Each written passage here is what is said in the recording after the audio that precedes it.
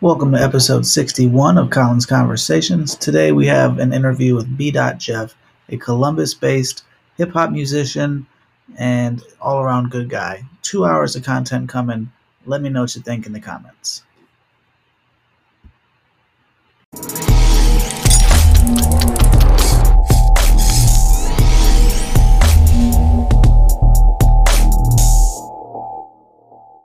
All right, so we are on Collins Conversations. I always let the guests introduce themselves. Go ahead and let everybody know your name, a little bit about what you do and what brought you here, and we'll go from there. All right, my name is B. Jeff. I guess I'm like a hip-hop musician, artist, originally from the DMV. Now I'm residing in Columbus, Ohio. Actually, I found out about your podcast through Jamil Show, who was on the podcast at some point. That's a homie of mine, collaborator, longtime collaborator and stuff like that, so yeah. Excellent. And you didn't come all the way from Columbus today, did you? Yeah, actually I did. That's badass. We're going to have to make sure this episode's completely epic. I'd be kicking myself if we got out of here and I didn't find out. I'm always interested in how musicians come up with their stage name. How did you come up with B. Jeff? So, my government name is Wade Jeffrey Blair II. My father, I'm named after my father, so my father's the first. The reason why his name is Wade is because my late grandmother, his mom, her maiden name was Wade. So literally keeping the name in the family kind of deal, naming my dad Wade, which is why they actually called my dad Jeff. Gotcha. His entire life until he went to college and when people knew him as Wade instead of Jeff. And so my grandma would call me Baby Jeff as like her nickname for me, because like I'm just my little dad, you know what I'm saying? But Lil Wade was one that stuck a lot, and like she would call me Baby Jeff. And as I've been through quite a few artist names, I've changed my name a lot because I could never find one that stuck until now.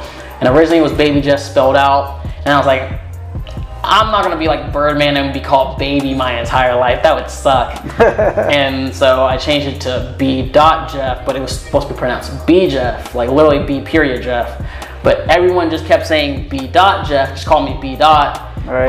And every time they look up my music, they'd be like, man, I can't find it because I'm typing in B. Jeff, but like they're spelling dot all out instead of putting a period.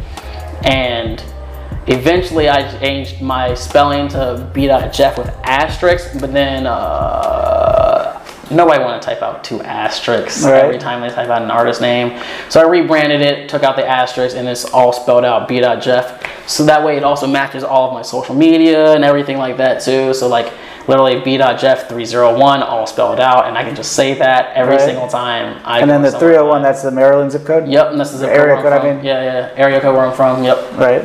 I figured that out, but then I was like, how does he get B. Jeff out of Wade? Yeah, my middle name's Jeffrey, and like it's a whole family thing. Yeah. Puts it all together. And I don't know if you caught our last episode, but I've been giving gifts lately for podcast gifts. So you came at the right time. Jamil did not get gifts when he showed up. So we got 2 gifts for you. We'll start off with this one. Okay, sweet. Oh, hey, that's tight. It's a custom Collins Conversation bottle opener. It's made out of stainless steel. You can leave that outside and nothing will ever happen to it. Nice. Twisted Willow was on our episode like 18, 20, somewhere in the earlier episodes, and they're a metal fabricator out of upstate New York. Okay. So a couple collaborations back and forth, and next thing you know, those are at my doorstep, and I was like, oh, what am I going to do with 40 bottle openers? Yep. I was like, oh, every guest, let's give everybody a little something to go away with. Nice. Awesome. And then I don't know if you caught episode 50 or something, but you like CBD? Yeah. Here's some free CBD. Oh, nice. Hell yeah. EnviroStar Ingredients sent us a bunch of CBD, a couple different varieties. They don't actually sell the CBD themselves, but if you're ever looking for, say, a $100,000 extractor to make water-soluble THC, they got you. Okay, nice. But luckily, Roxanne Diedrich was on the podcast, and she was a great lady to talk to. Check that one out after you sample that. But that stuff's great for mind, body. They're not a paid sponsor or anything, but if people give me free stuff, I always like to pass it around and help spread. What better way to spread the word about companies than do a podcast and get their products out? Yeah, absolutely. And people have been spreading the word about you. We're going to the first time of this segment of video submitted questions. We had a couple of your fans, friends, I don't know, maybe we paid some people, who knows? But we had a bunch of submissions, and there it is. Our first one goes out to Hunter Broadus, I think. Is that right? Hunter Broadus. Broadus? Yeah. It's funny. Him and Snoop Dogg's last names are pronounced the same. Gotcha. Now, I was looking at it. I was like, I wonder if they're related. They look identical, everybody. Snoop Dogg's missing a D in his. Hunter's actually just a white dude from right? Maryland. He's a homie of mine. He's a baker and all that stuff. A baker, nice. Yeah. All right, so let's pull this up. Colin, I hope your conversation's going well. I've got 2 questions for B.Jeff. First, what was the most tedious part of recording the album? Like, what just made you groan at the end of the day? And second, what food lifts you up, like, from a bad day? Like, what makes you feel better? Like, without a doubt. That's that. Wear your masks, stay healthy, all love. Awesome. So that was 2 questions. What was the most tedious part about making the album, and what food makes you smile, it sounds like? The most tedious part about making the album, most likely was getting the correct sound samples that I wanted. Because being a solo artist and like producing most of the stuff myself, I didn't have the necessary like certain drum samples that had like the correct sound that I wanted for everything. So like I ended up having to trash and redo a ton of stuff like Shadows. There's like 9-10 different versions of that song out there somewhere. Jade Roses has probably like 7 different versions of it out there somewhere. But yeah, and that's why I went up to X Diggity D, or Diggity D is how you're supposed to pronounce it. But that's why I collabed with him on it, because he had a lot of sounds, and like he is a former drummer too, so that ended up working out really well in that regard. Because I didn't have to struggle with that for a lot longer than I actually had planned that I'd be struggling with it. Nice. And food that makes me happy. I feel like that's some sort of inside joke there or something, or something between you guys. I mean, I really like sushi. Sushi is my favorite food. So like anybody that's friends with me know that sushi is my favorite food, period. Specifically, I like eel rolls a lot, eel cucumber rolls, or eel avocado rolls are really dope.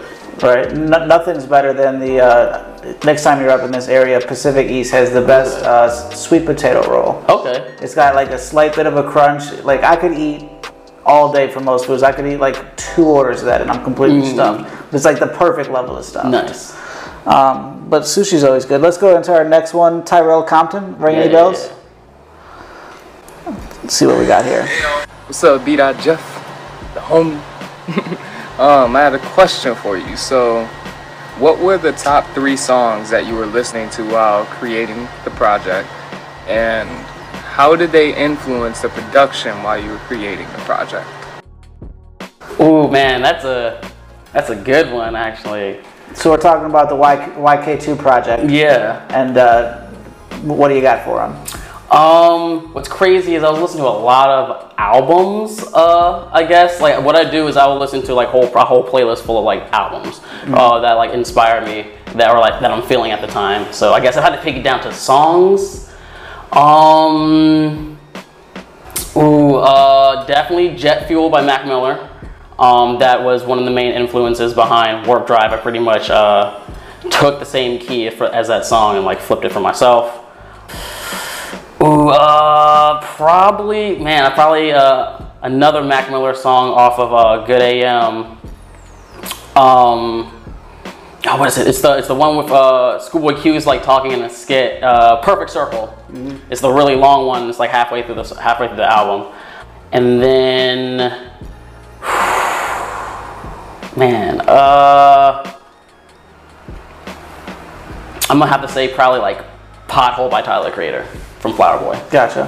That the Mac Miller one, the truck I've got out there will not play burnt CDs, and one of the few actual bought CDs I have is Good AM, and that's been playing on repeat in that truck for like a year and a half. Nice. That's one of my favorite. I figure if you're only going to have one CD that keeps continually playing, it might as well be a good one, right? Yep, exactly. Who do we got next? Yeah, like a bunch of these came in the last day or so. Yeah, I got a lot of texts telling me that they were sending stuff in. So this was a 2-part submission from our good friend Jamil. Nice. Hey, B.Jeff, Colin Conversations. It's Jamil in the show. My question is, what song, if any, on the album means the most to you? Okay, what song on the album means the most to me? Man, that's hard to pinpoint down to one, but I guess if I really were to say one, Faraway X, Faraway 10 Broken. Mostly because I was going through a really rough time in my life. That song was originally like 6-7 minutes long, and I had to chop it down to about 3 minutes, which is just the broken poem at the end. Originally, it was a super personal song, way more personal than it ended up being. And then I realized, I even had to bleep some stuff out because I was like, I can't technically tell people's business like that or say certain things. But I ended up shortening that one down. But that probably like means the most to me, mostly because of the fact that these are just two poems back to back that I was just like venting on about like just not liking where I was in life at the point in time. And like, I feel like if I hadn't like gotten that out on like paper or even like on record, like my mental state would not have been like the same at all, and I probably wouldn't have been able to like release this project, because like that's really like, that track being the climax of the album was really like the glue that kind of like put it all together as kind of a concept. Gotcha. And when you say that you had to shorten it, you had to cut off a couple minutes of it, is that just you felt it wasn't going to be, people didn't want to listen to a 10-minute song, or what? When you say had to? For one, I was actually, this album round, I did a lot of research with like how to market an album, what people would listen to, the lengths of songs people like generally don't skip, things like that. And a spoken word or a poem track that's about almost 10 minutes long, right, most likely won't be getting a lot of listens. Right now, because I shortened it, a lot of people are listening to it way more than I thought it was. One of my collaborators, Happy Tooth, like that's one of his favorite tracks on the whole project, which is kind of crazy. Because I thought because of how personal it would be, people wouldn't like it as much, especially because it's not a song. That was a huge thing. Like the song structure behind it was like super loose. There's no chorus. It was just a poem, end, poem, and I wanted to create an album that didn't extend past 60 minutes. I wanted to get it ideally less than 45 minutes or at the 45-minute mark.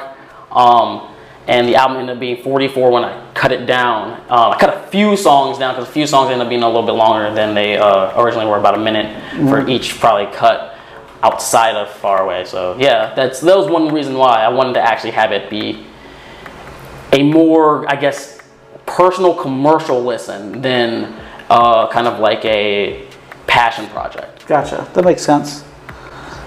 And we got one more from Jamil.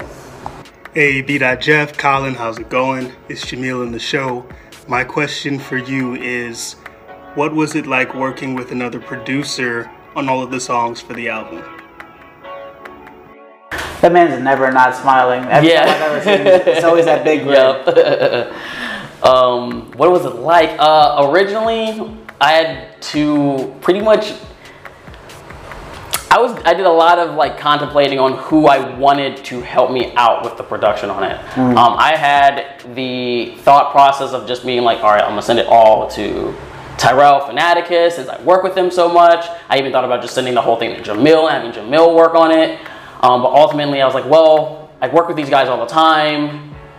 I want to work with someone more outside of the genre, outside of my contemporaries that I normally work with, or that like I even listen to. Right. And so Diggity D, or Aaron Rigg, him and I go way back. We went to college together at Capitol, and I had done a couple songs with him before. And when I first moved to Columbus, I had pretty much opened for him for his release show for one of his albums. And so I already had the relationship there, and I just kind of was like, well, this dude literally hears certain parts of the songs that I'm literally looking for someone else to have the ear to be able to hear. Right. And so I hit him up, and he pretty much was like set to go. So like it was really weird at first because I thought we'd just be sending stuff back and forth. He'd take care of whatever, right, send me back. And then eventually we were like, we have to sit down in the same room together.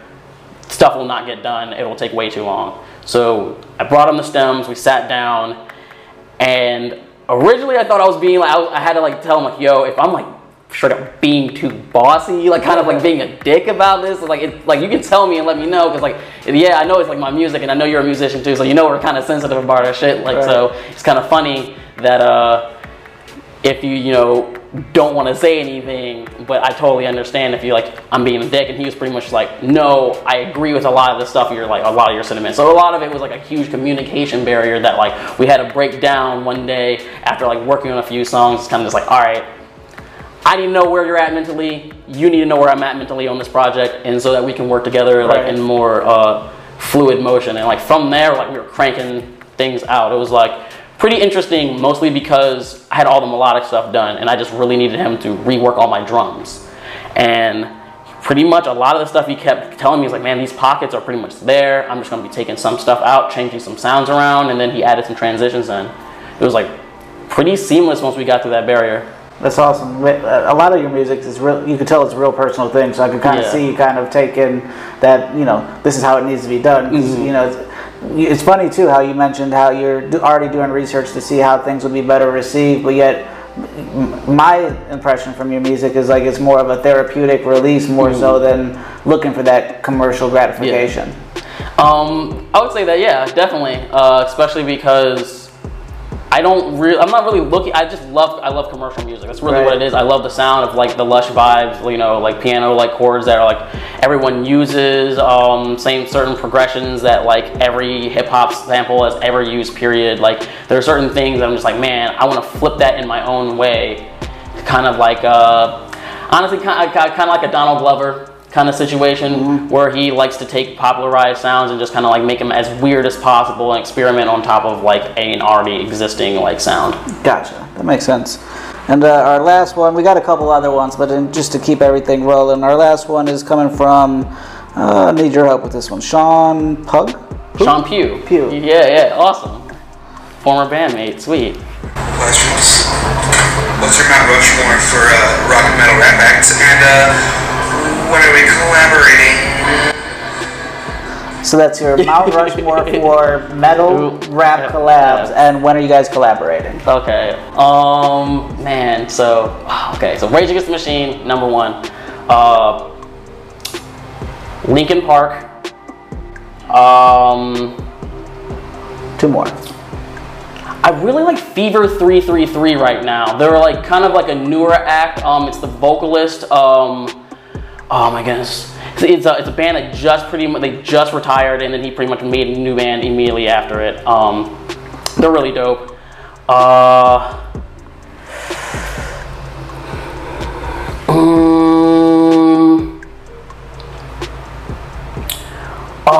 What's that?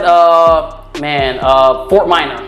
That's what it is. Gotcha. Yeah, when Mike Shinoda does the Fort Minor stuff, I love like the way he incorporates Styles Beyond and like a bunch of other like extra like rock metal stuff into his music that like you wouldn't ever hear in like hip hop and like a normal like radio setting. Right. That's and then you skipped the last. Oh yeah, and when you're trying to hit me up, like I'm ready to go whenever. You know, I got the computer, I got a new mic and everything, man. You know, I'm set to go. Just let me know when you're ready to go. And there it is.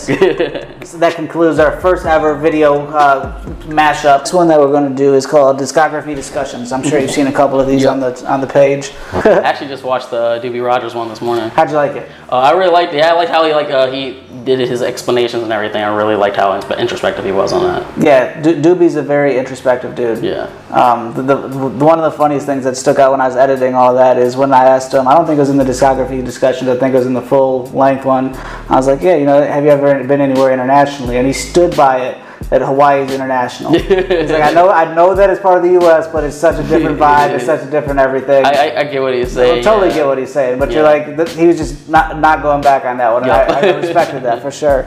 So within the discography discussions, kind of like you saw in his, the whole idea is I'm going to go through, we're going to go through the whole YK2, and then we got a couple little singles I pulled out that I think could kind of just give us the backstory, you know, who produced it, how long did it take, what does that mean to you, any special references that people, you know, the behind the music for the fans while you're still alive and you haven't, you know, ruined your life with drugs or anything like that. The first one on it is Welcome. It's about an 8-second, just kind of a PSA almost. Yeah. What made you feel that you needed that introduction to it? going with part of the learning how to do like pretty much sculpt an album in a way that's more listenable in terms of like a, I guess for making it a loose concept to a bigger concept.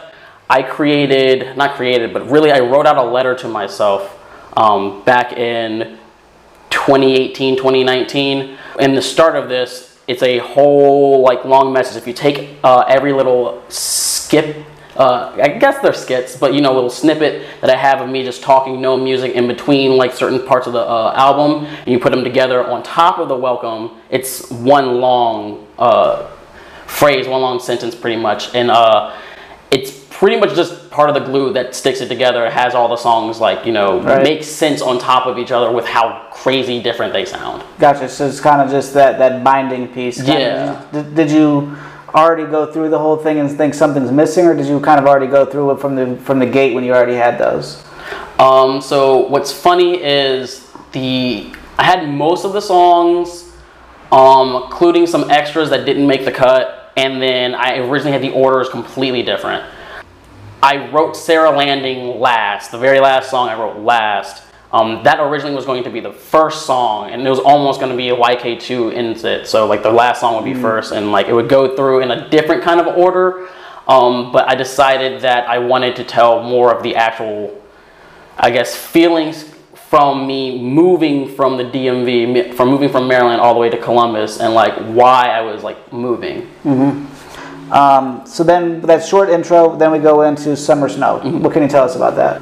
Summer Snow was actually the very first song that I wrote for the project. I wrote it back in 2018.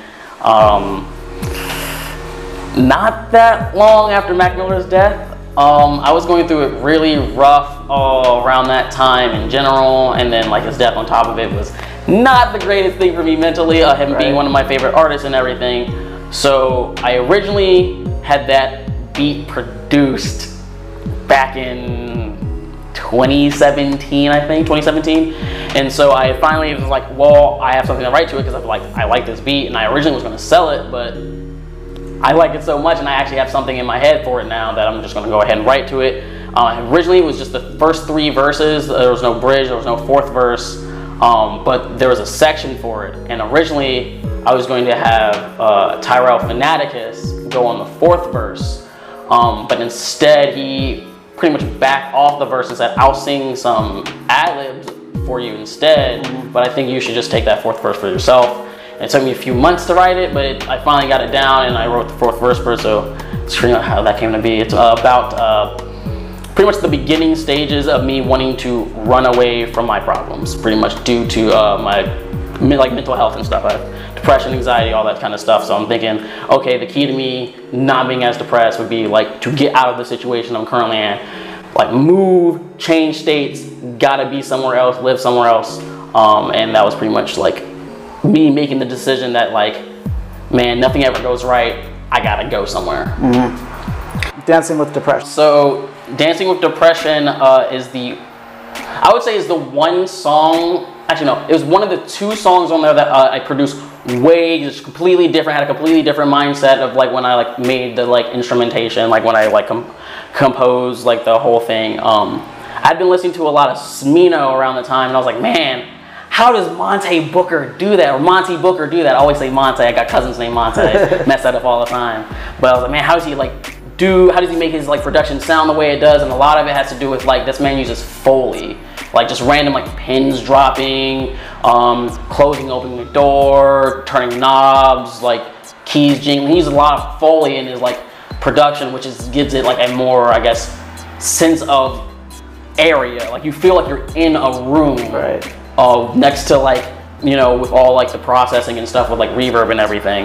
And so I pretty much went back to Tyrell and Jamil, and I asked them, man, like, do y'all hear what I'm hearing, right? Like, what does he do? And Tyrell sent me some stuff back. I was like, yo, this is kind of like what Monte does. And like Jamil sent me like a couple of videos, like, hey, he does like some breakdowns here.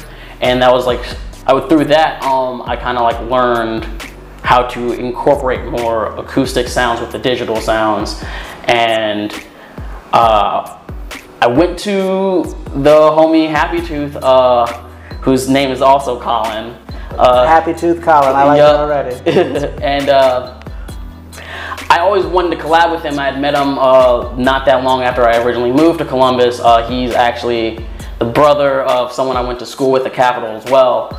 And through that, and like performing with him at the same like places a couple of times, seeing him like live, playing with like opening for his band, or I was getting ready to open for his band, but like we had like done like, you know, shows and stuff together, and I'd seen him at like around the place, and like I finally like asked him, hey man, you want to do this project? And he was like, I've been waiting for like this collab for like forever, because he apparently was also a fan of my music too, and we were just like, we're waiting for each other. So that's a song that's relatively about the actual move, the whole pop the cork, now I'm the man. At 23, had my whole life planned. Tripped on now I no longer stand. That whole like concept of like, man, I think I'm making big moves. I'm gonna do this, I'm gonna do that, and then when you're out there, you realize, oh wow, the struggle is real. You don't just get to the point just because you move to that place. There's still like a lot of work to be done. So even if that's, you know, like a physical plane of existence, you know, a mental like state of like progress in your like mental state, or like even like with relationships and there being like, you know, trials and tribulations with that, and you know, literally like living with another person, having to deal with how they live and them dealing with you and all that kind of stuff. Is like, just because you move that one place, all your problems aren't going to be solved. You know, just because you have a kid, all your problems aren't going to be solved. Right. And I feel like a lot of people have that mindset of like, if I just do this one thing, I'll just be happy, and that's not how it works. And that's pretty much like me interluding into that, to the rest of the project with that kind of like mindset of like, oh yeah, I'm gonna move, I'm gonna be the man, I'm gonna rule the world, and that might not, you know, be the case. Just because, you know, you move doesn't mean your problem's gonna be solved. What made you pick Columbus? Was it just the Capital University, or? That was the main reason, yeah.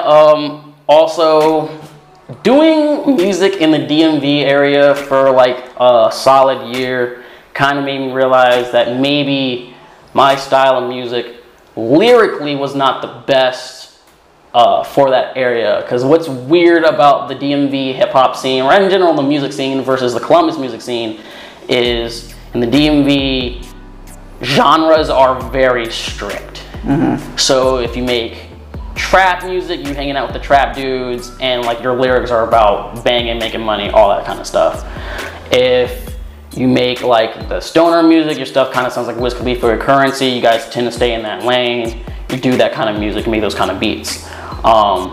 If you do stuff like more like out of the pocket, it's kind of harder to find your audience out there, because people are going to be probably looking at the one song that sounds like the song that they like, rather than over the whole project being like, man, the music overall is like insane because of how strict the genres are. Because even like go-go is just go-go in the DMV. Mm-hmm. It's not like you're in a go-go rock fusion band, or like, you know, I'm playing in a reggae band that kind of plays like some, like they do some metal like drumming riffs on the side, or like some like crazy like breakdowns or something like that, or like I'm adding like, you know, electronic music to like R&B or something like that. It's like really strict on how you do stuff and how like people are like, you know, promoted. Because if you sound too much like too many different things, no one knows what to call you, right, or who knows who to book you with. And out here out in Columbus, there's more of a, I guess, encouragement on like breaking down like the whole like genre barriers and doing different stuff, and like having like a funk song right next to an R&B song right next to a mainstream radio, a hip hop song, right, next to, you know, a spitterific, you know, kind of like lyrical miracle spiritual song. For sure. You know, and like Columbus has been pretty like open with like how open I am with genre, basically just through the people I've met. The fact that like as soon as I came out here, I was playing shows. I like played a festival my first summer like living out of here in Barbecue. So like that was kind of insane that like I even got booked for that last second. So like, yeah, it just seems like the brand of music that I make in Columbus just tends to be more well received, and not just more like little cliques liking it. It seems like overall, once one person that likes a similar style likes this one, they'll tends to gravitate towards like a more larger group of people who are looking for that sound. Right. That makes sense. You used to have your own heavy metal band too, right? Not heavy metal, like post-hardcore. Yeah, like we're kind of like we're kind of like we consider ourselves post-hardcore light.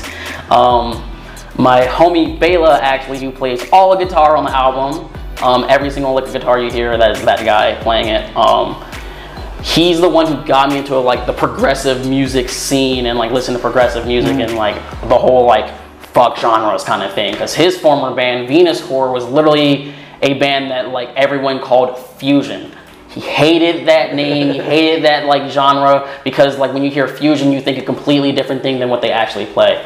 So what they kind of played was closer to post-hardcore, like The Fall of Troy, Hail the Sun, Dance Gavin Dance, Deftones, like the more mathy, like progressive stuff that doesn't have a lot of song structure, but you can tell when the chorus comes in because like everything wells up to like one certain like point and all that kind of stuff. And so him and I pretty much had kind of still do have a duo where he plays all the guitar bass lines and I like process the drums, but right now we're really looking to try and like incorporate like more processed synths with acoustic drums. But like we're still a thing, I guess, kind of. We're working on stuff because we got a lot of like bigger things in store for that, like a lot of like bigger plans. But yeah, we collabed.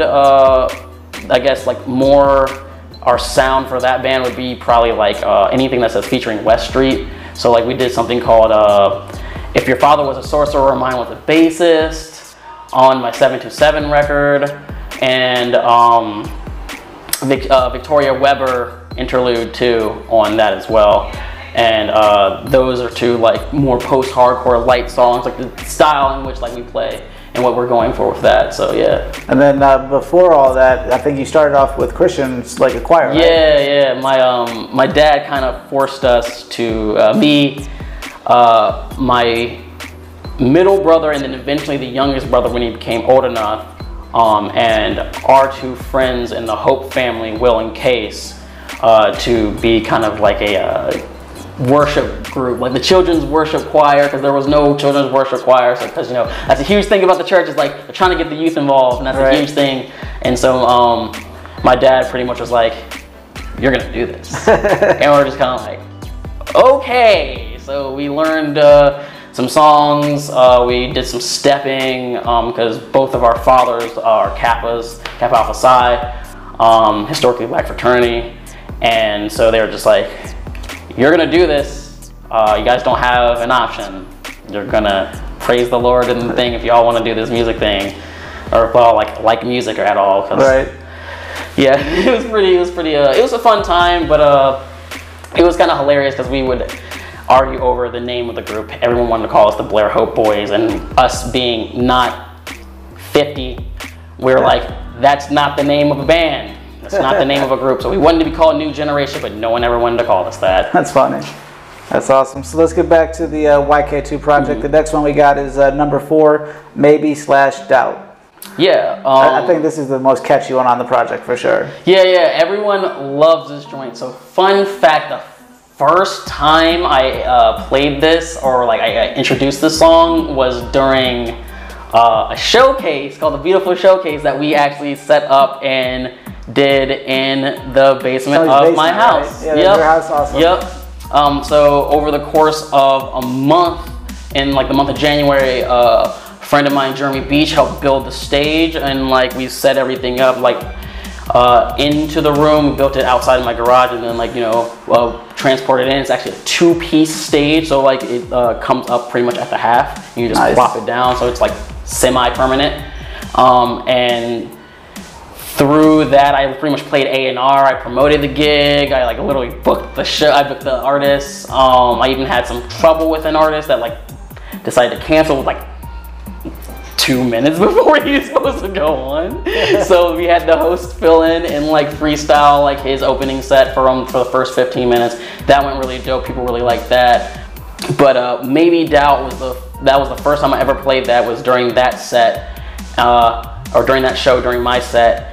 And it was so well received. Like Bela was, or AKA Lugosi, which is also the artist name he goes by, he was hype about that song the entire time. He loves the whining like a baby wham ad lib. Like he loves that. He loves that part. He's like, oh man.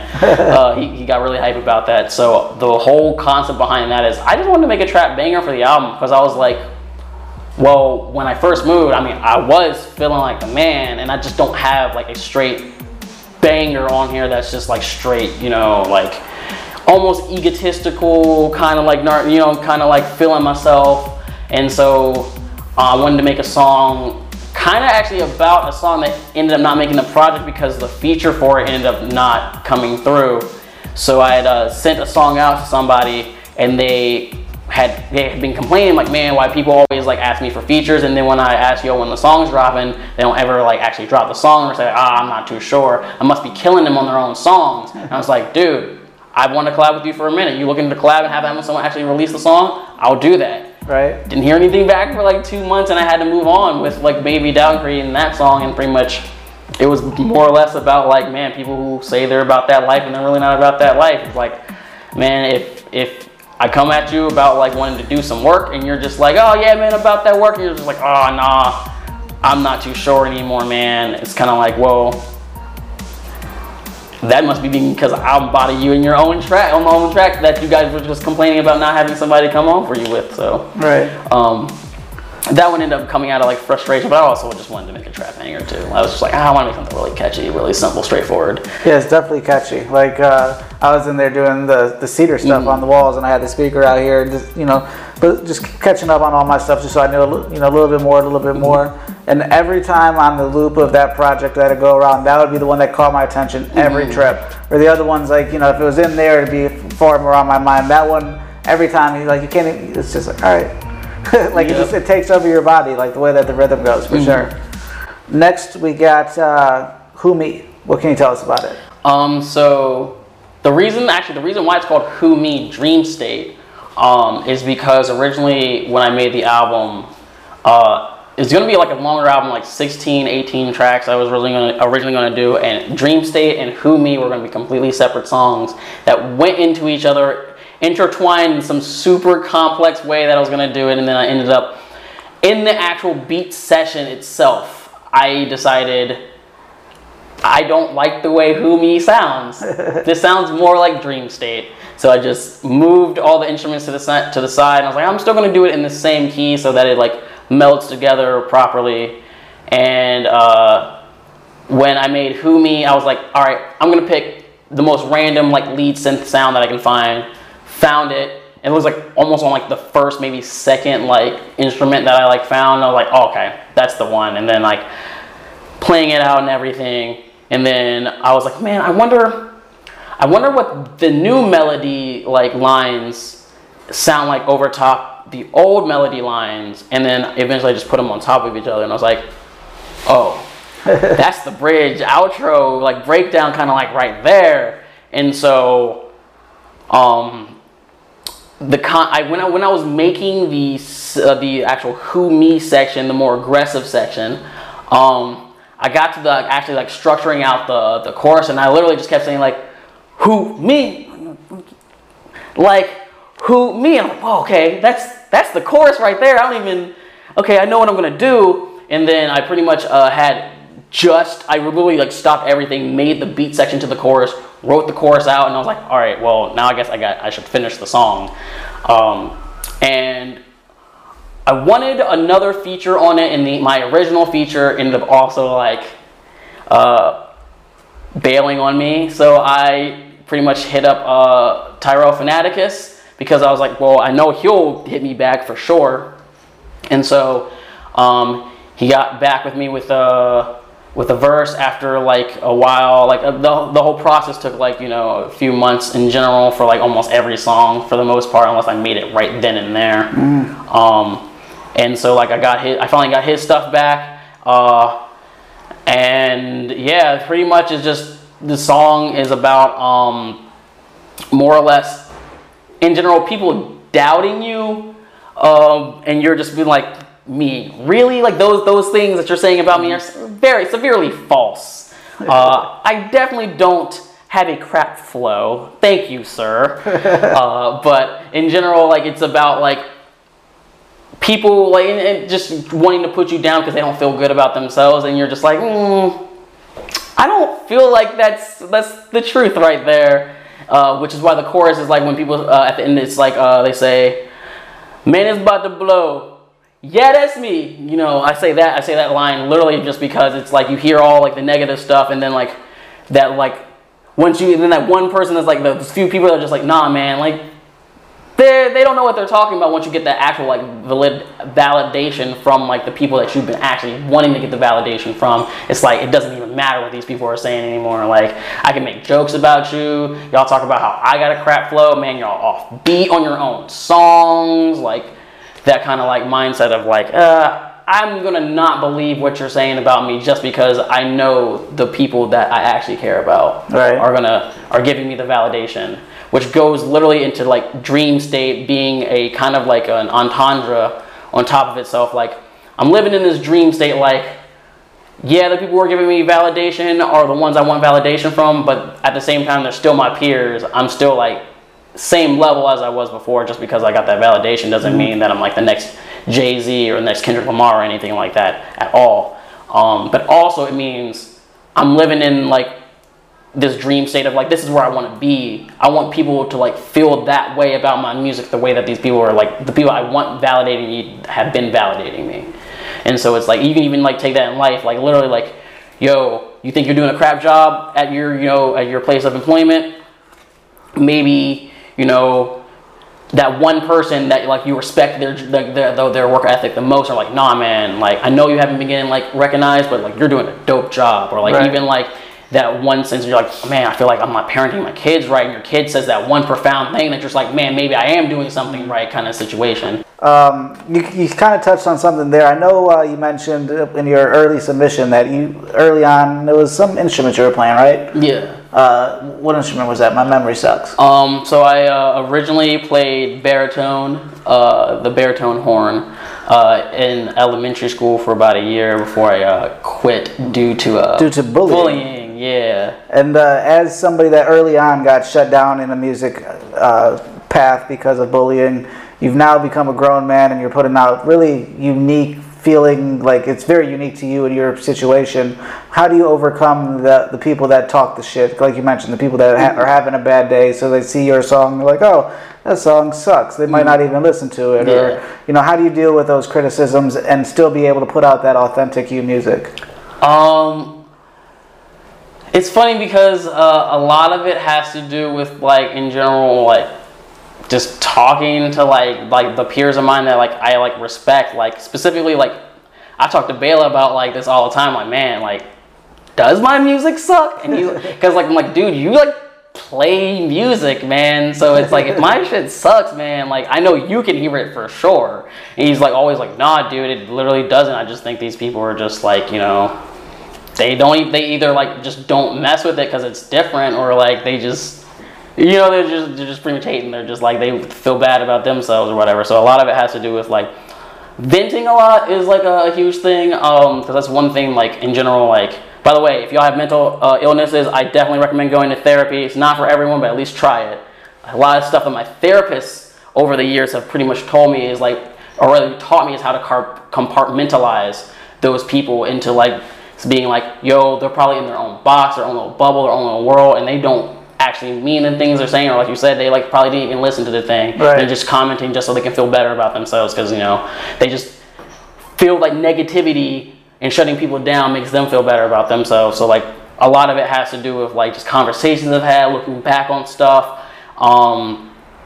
You know, in general, peer reviews. Like a lot of the times, like I send my stuff out to like people that like literally like don't even listen to this type of music I make, right, just to get their reaction. I've never even heard the kind of music I make, or remember my stuff from like when I was used to making stuff in high school to like, or making stuff throughout college. I was like pretty mediocre to like stuff like now, where it's like, man, I have like an actual full composition kind of going on.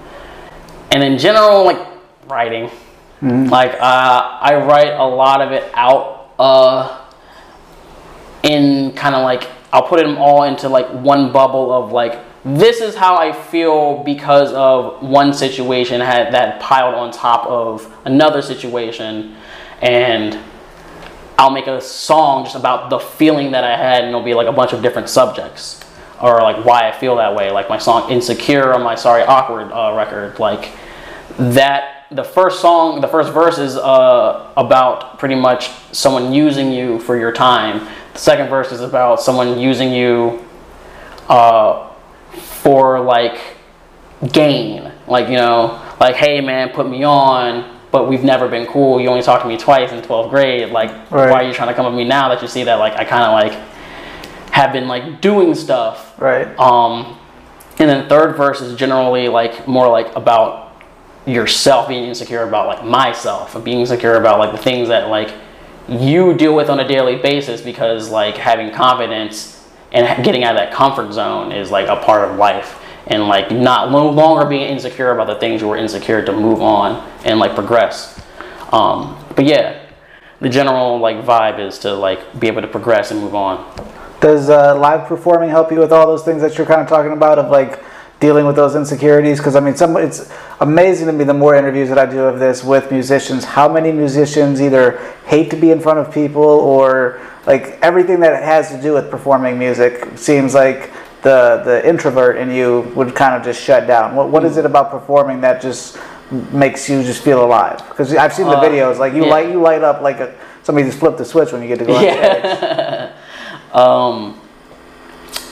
I don't know. I love performing. I don't know. It's so weird. It is like a way of like, it just feels like I'm just getting everything like off my chest, like right then and there on stage. Like even like, it's so crazy because I'll literally pick my set list just based on like how I kind of feel or whatever, what I want to do, and how I want to make the crowd feel, or how I want to perform that day or something like that. But yeah, I mean, I love performing. Like literally, it's able. So one thing I love about live shows, and like I feel like as a musician you have to be an active concert goer too, because like if you don't understand how people want to receive your like songs live, it'll like, I guess, diminish the quality your music could have. Like your song could be like 2 steps from being great, just because you don't have the mentality of like, how would this be perceived live? How would people react to this live? How would they want to chant my like songs and lyrics back to themselves or back to me live? And so like a huge thing is I want to be able to connect with people in person. So a lot of times I've been getting like, I get a lot of like continuous fans from people who have literally seen me live, because they're just like, yeah, the music's cool and everything, and like I like it on record, but man, when I see you live, it's like a completely different song.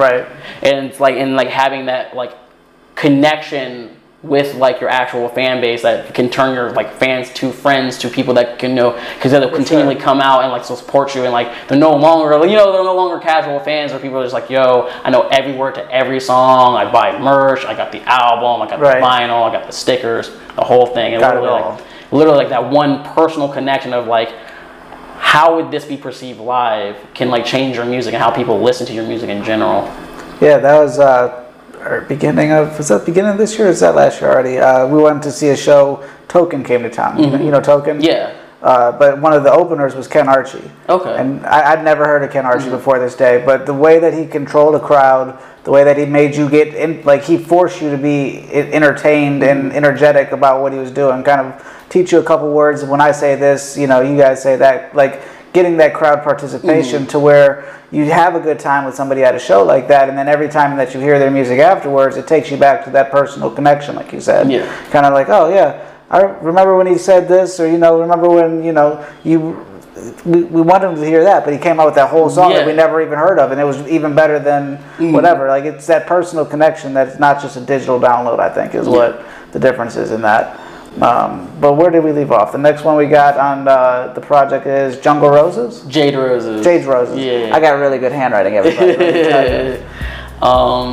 So what's cool about Jade Roses is I guess I was listening to a lot of Flower Boy when I wrote that song, but I was not thinking about Tyler, Creator when I made that song, which is the funniest thing about that, because every time I perform it or every time someone listens to it, they're just like, yo, that sounds like it'd be smack on Flower Boy. Like, it literally sounds like you're like taking notes, like listening to the album and taking notes, which is funny because sort of true, sort of not.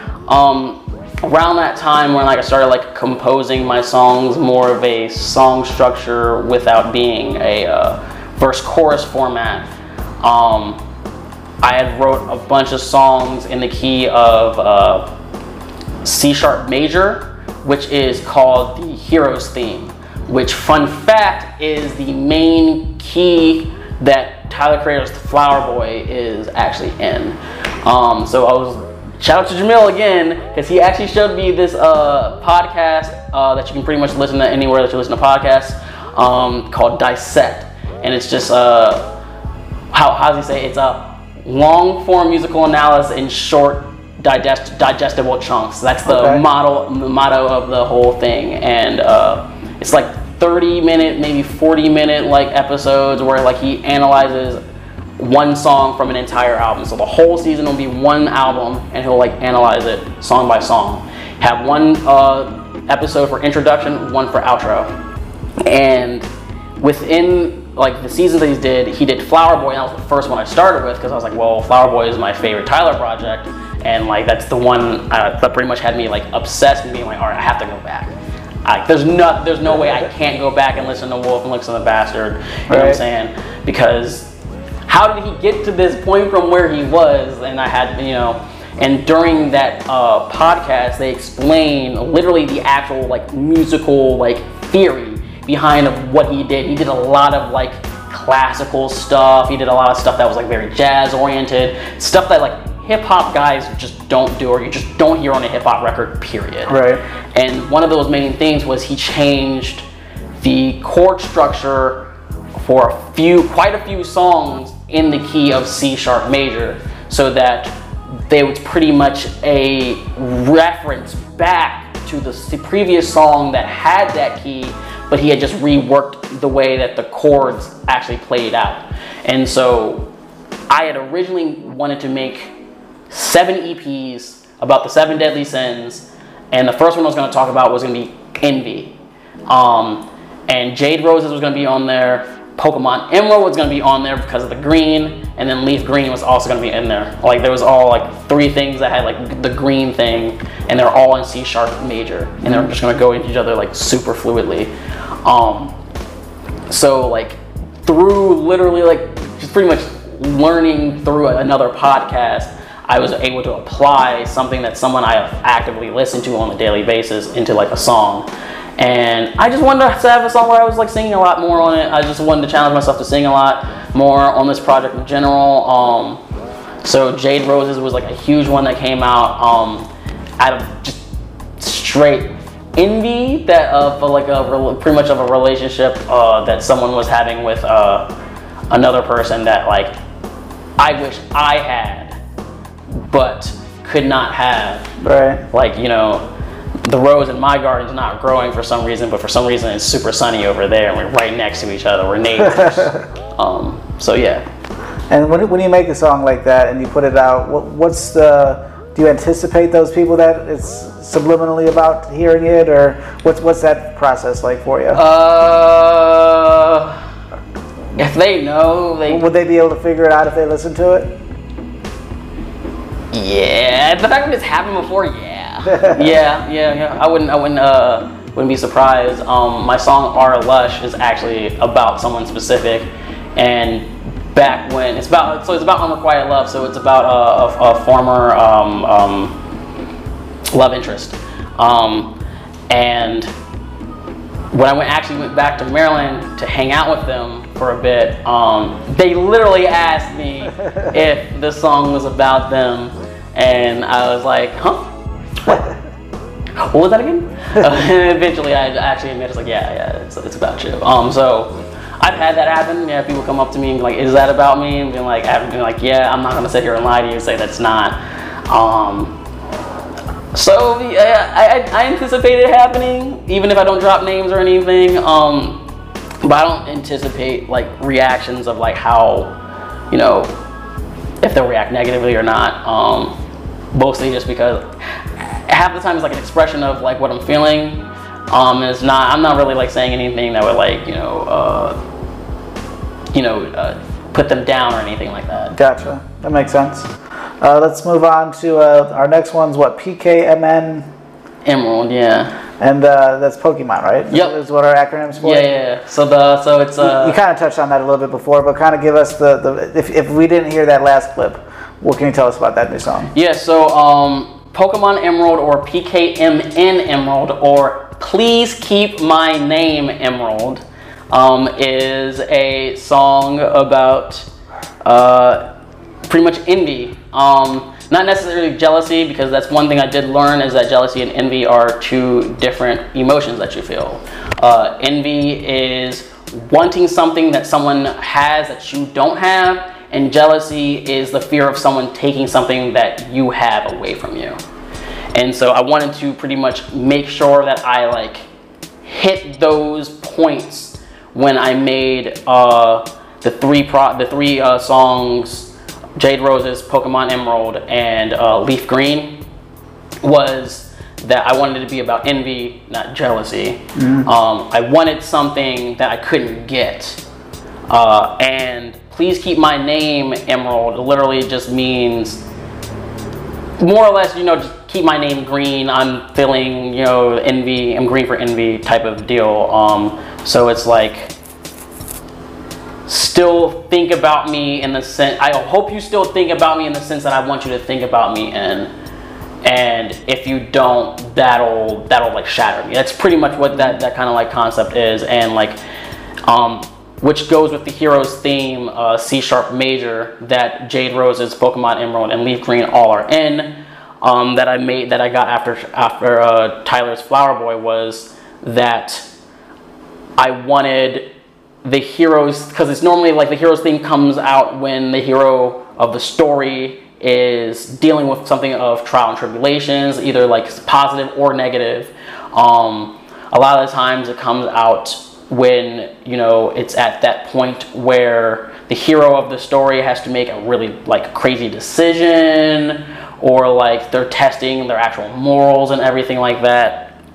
And a huge part about how Jade Roses goes into Pokemon Emerald is, if you listen closely, at the end of Jade Roses, I don't finish that the piano phrase. It literally goes womp womp womp, and and it doesn't go back to the C chord, the C sharp chord. So then when Pokemon Emerald comes in, it immediately hits that same exact chord on beat, which is why they're spaced perfectly like that. So it's like wah wah wah, dong, boo doo doo doo, and it goes into the whole thing. And when I made that originally, the poem at the end, the second part, the poem is called Nostalgia, which is pretty much about going back to a time where like you weren't as stressed about X, Y, and Z. I didn't have to think about,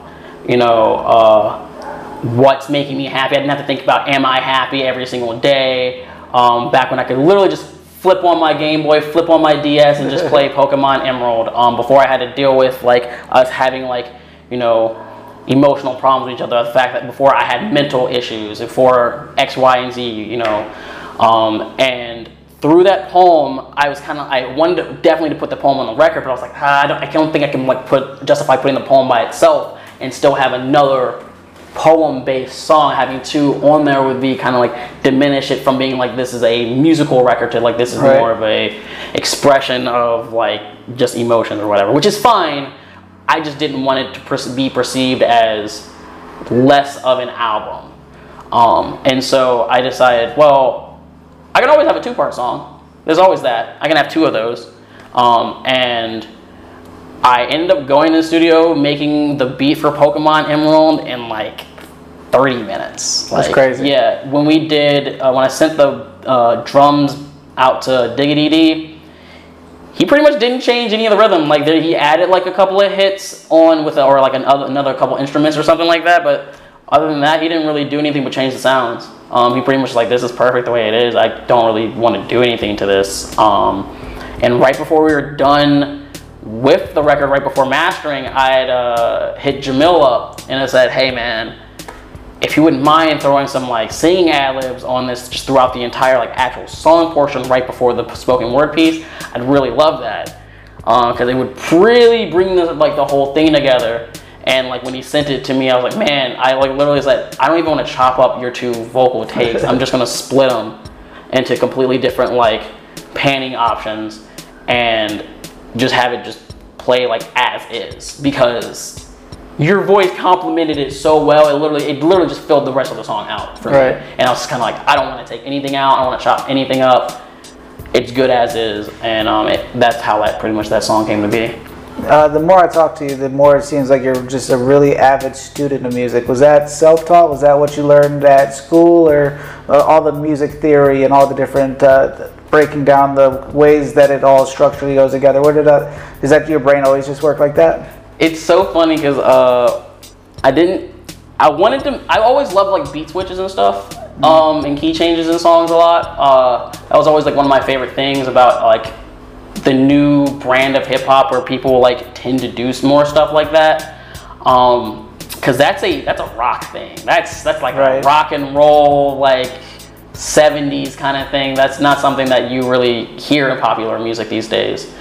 So I would say it's more so it's a little different, because I remember some theory from when I first did doing my year of baritone before quitting and stuff, and I had been dabbling and playing piano a little bit. I even took some piano classes in high school and stuff so I could understand theory a little bit more, but I'm like so lazy at the way like classroom settings are like structured. I have to have like either one-on-one, or it's like got to be like, I'm in the studio, I want to make the song, what are song keys and chord structures kind of like deal. So like I wanted to learn more about that.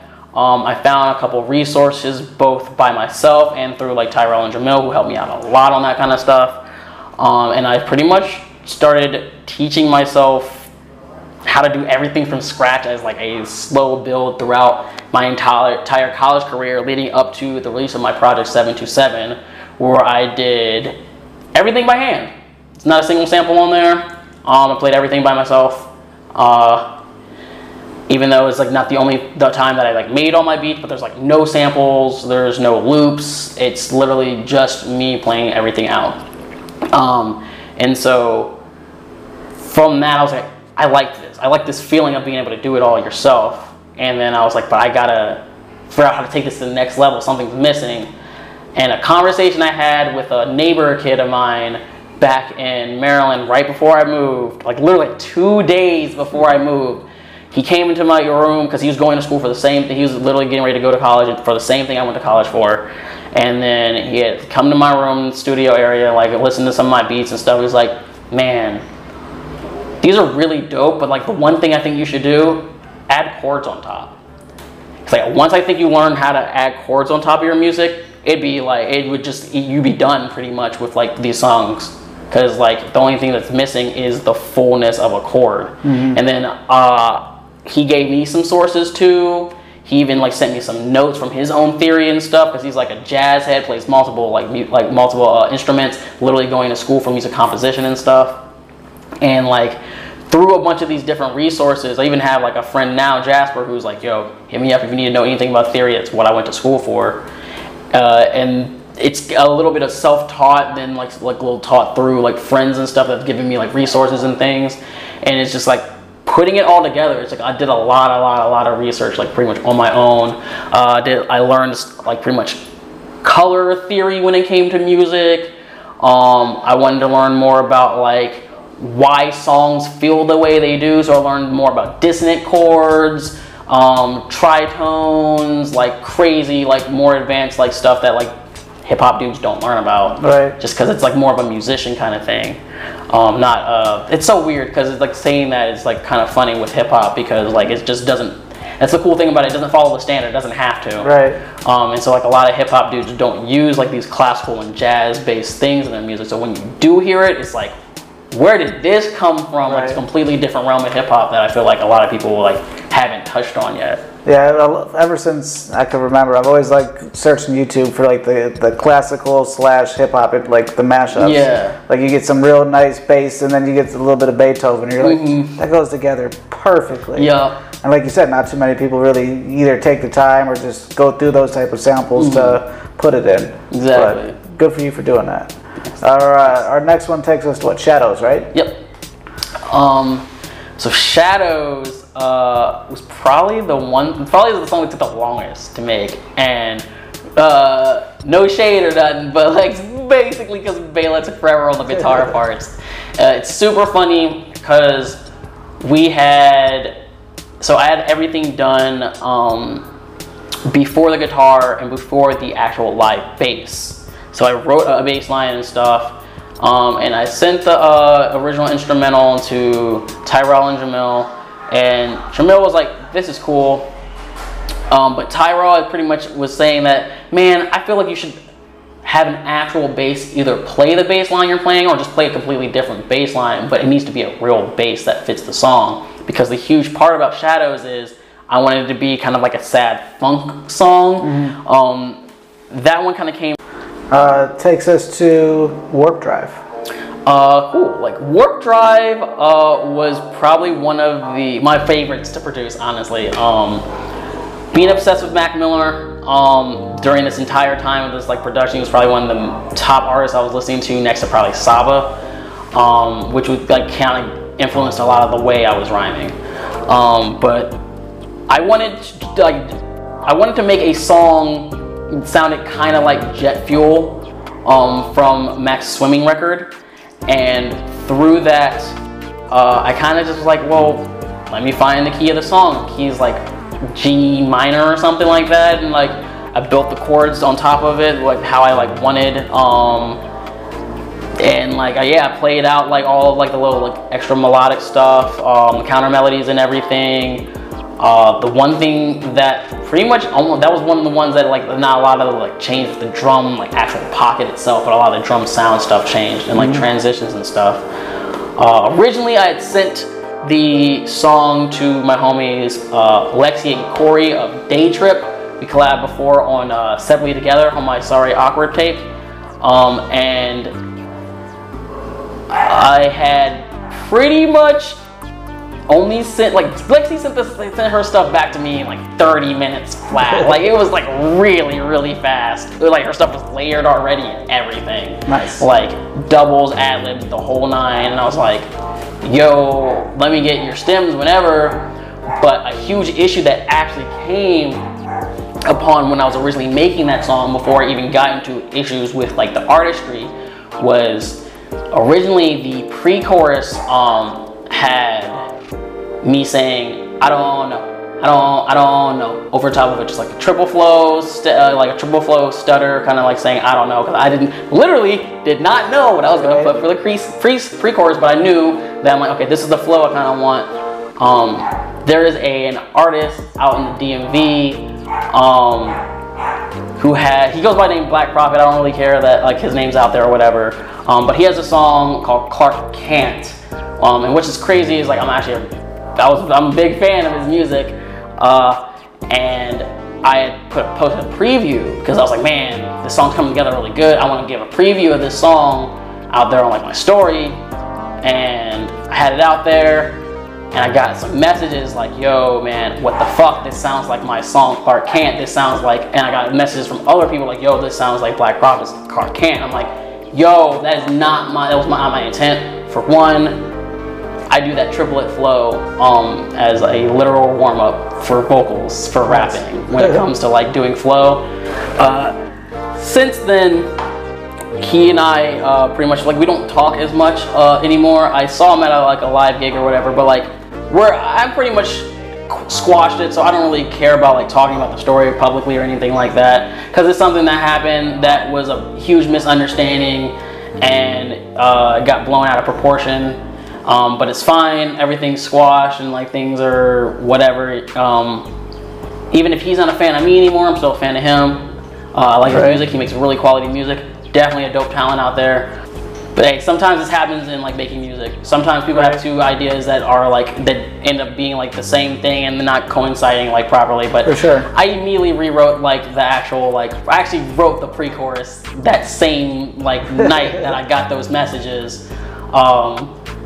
And yeah, then I sent it back to Lexi. She was like, it'll take some time for me to learn the new ones. And we ended up restructuring it in general because Corey ended up not being able to come up with a verse. He was just like, man, I just don't feel like I'm coming up with a strong one enough in time, because like, man, Lexi like murdered it. Like, oh my goodness. Like, when I got her verse back, I was like, yo, did I just get washed on my own song in 30 minutes? Like, that bothers me. And so I ended up having to, originally it was going to be like just the singing part in the beginning, and then my first like 8 bars was the verse. Like, originally it was like moved over like a whole like almost 8 bars. So then like that was my verse. And because of Lexi's verse being so strong, I was like, man, I gotta like just move that to the front, write another extra 8 at the end. I moved her from 2nd to 3rd because after Corey dropped out, I recruited Bela Lugosi for the 2nd verse. And originally he was just like, I was already planning on moving him to the 2nd verse. I just hadn't done it in the like beat originally, and he had pretty much like, man, he was really saying like, I'm too intimidated by this verse to like write this 3rd verse, bro. And I was like, I was planning on moving you anyways, but I get it. Right. So I changed the structure so it was easier on him to have a mindset of writing.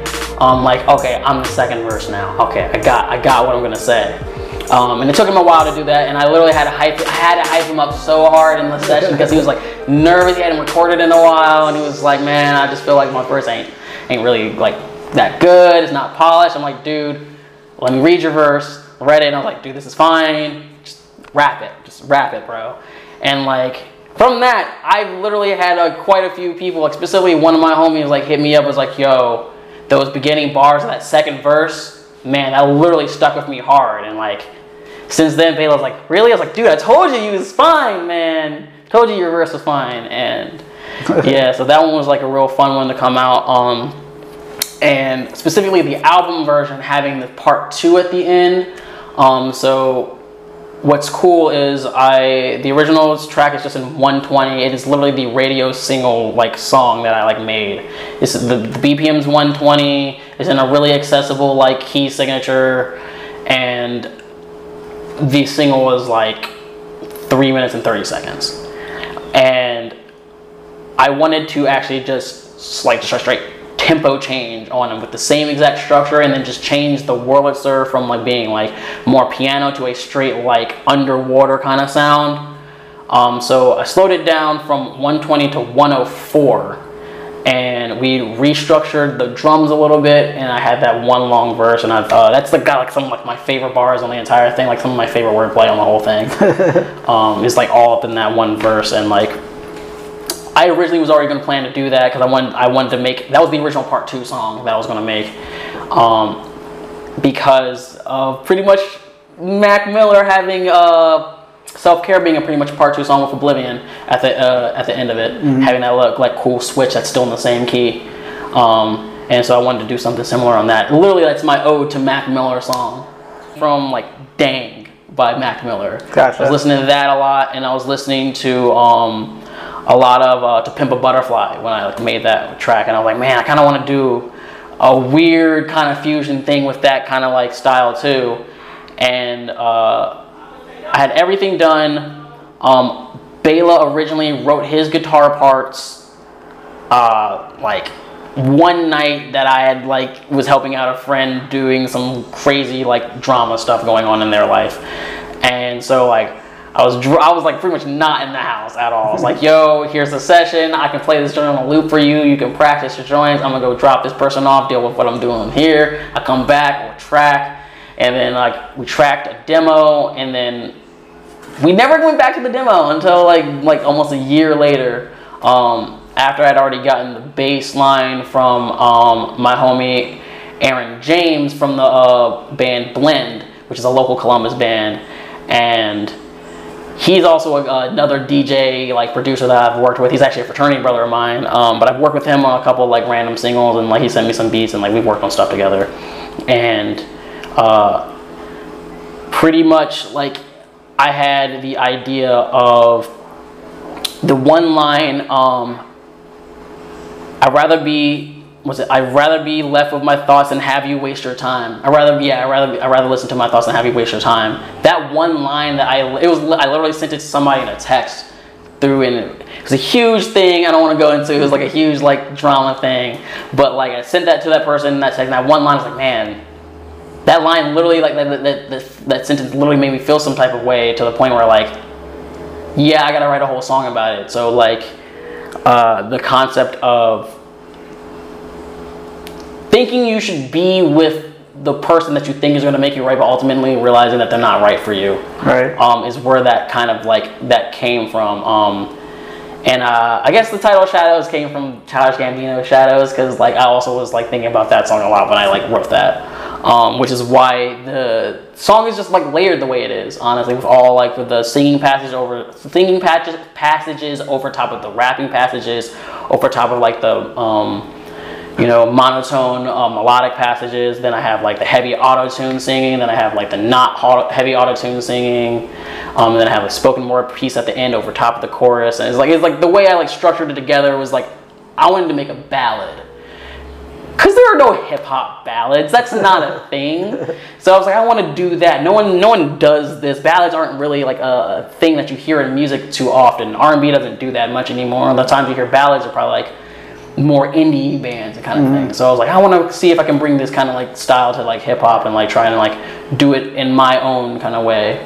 But yeah, that was during like a pretty emotional time of mine, which is really cool how like Jade Rose's Pokemon Emerald and Shadows all go into each other the way they do, even though Shadows is not even in the same key. I think it's actually in like D minor or something like that. Gotcha. Would you have made the same project without Mac Miller? It sounds like he was quite the influence. What's funny is I think the project would still sound similar to how it did, but I think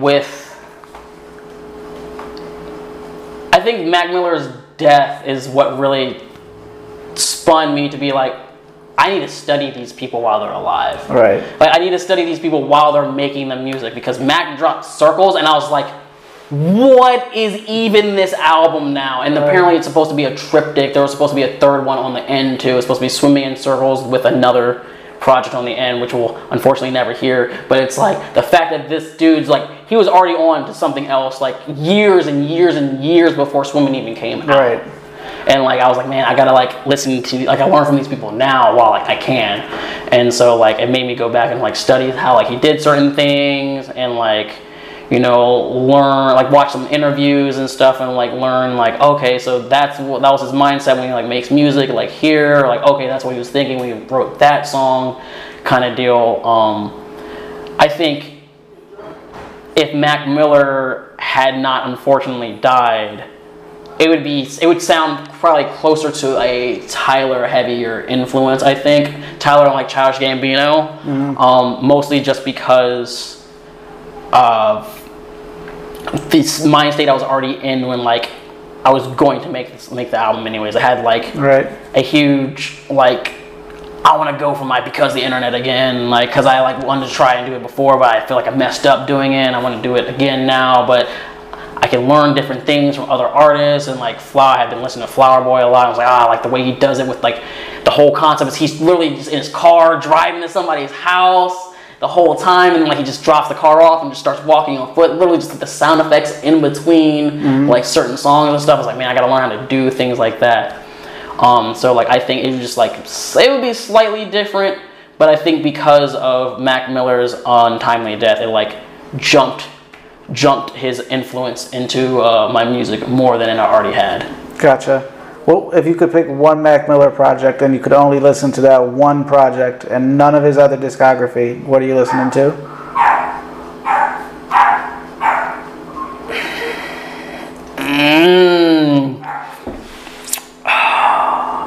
That face there is how you know you asked the right question. Yeah, oh man.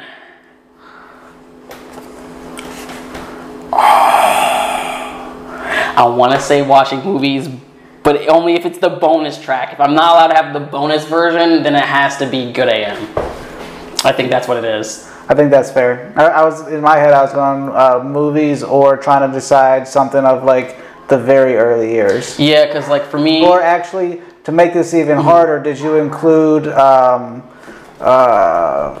what can I come up with it? The demonic shit that he made. The Larry Fisherman stuff. The Delusional Thomas. Delusional Thomas. Yeah, Larry Fisherman was his jazz project. Yeah. Which I think that was another brilliant thing that he did. Opposed to where instead of putting all that out under the Mac Miller label, to just come out with a whole different persona. So if it doesn't hit, yeah, it's just a throwaway project. But if it hits, then you're like, yeah, that was like Faces was fantastic. That was a huge personification of like different artists. Was a huge like influence on me because I wanted to do that. I still do. Which is why I'm so invested in like a different genres and different music projects under different genres and different labels and different complete sounds or whatever. Is because like the whole having a persona in music is so rare these days that when you have someone like Mac Miller who does Larry Lovestein and then Larry Fisherman and Delusional Thomas, like when you find those like projects, it's just like, yo, when did he make this? Because like literally the Larry Lovestein stuff only started showing up to me once I started listening to Circles like religiously, right? And then out of nowhere I was just like, this is Mac. Hold on. And then I had to do more research and I was like, oh man, I really like how he did that because I feel like a lot of you gotta like dig for certain artists that do that kind of stuff. It's like really heavy like independent guys or like underground dudes that do that kind of stuff. But yeah, for me, Best Day Ever was a huge influence on like what made me a Mac Miller fan. And what's funny is, I mean, that project has aged iffy. Specifically the Donald Trump song, which I love that interview where he literally denounced like his actual like yeah, don't support that dude anymore. The song is just a song. Right. FDT. But yeah, the fact that he had like that progression from like just the happy kid to the more emotional stuff was like a huge play on like how I do music too. That makes sense. I see that for sure. Our next one we got is Han Solo. You released that as a single before the regular project, didn't you? Yep. Whole year before actually. In 2019, I said earlier in the interview that I had a gig. I played my first festival in 2019. It was a local festival in Columbus called Narbecue. And I got booked from this guy, Zach, who plays bass in the band Tourist Trap out there. Zach is also a DMV native. I think he's originally from like either Anne Arundel County or Baltimore, and he moved out there and stuff. And so he had worked at the bar across the street from where I would frequent and play open mics. And he has friends that played over there and stuff. The DJ guy that was the host was a big friend of him. And so like he came in one day, saw me playing, like, and immediately was like, yo, you're from Maryland? And I'm like, yeah, from the DMV, up Maryland. And he's like, yo, me too, blah, blah. And we started hitting it off and stuff.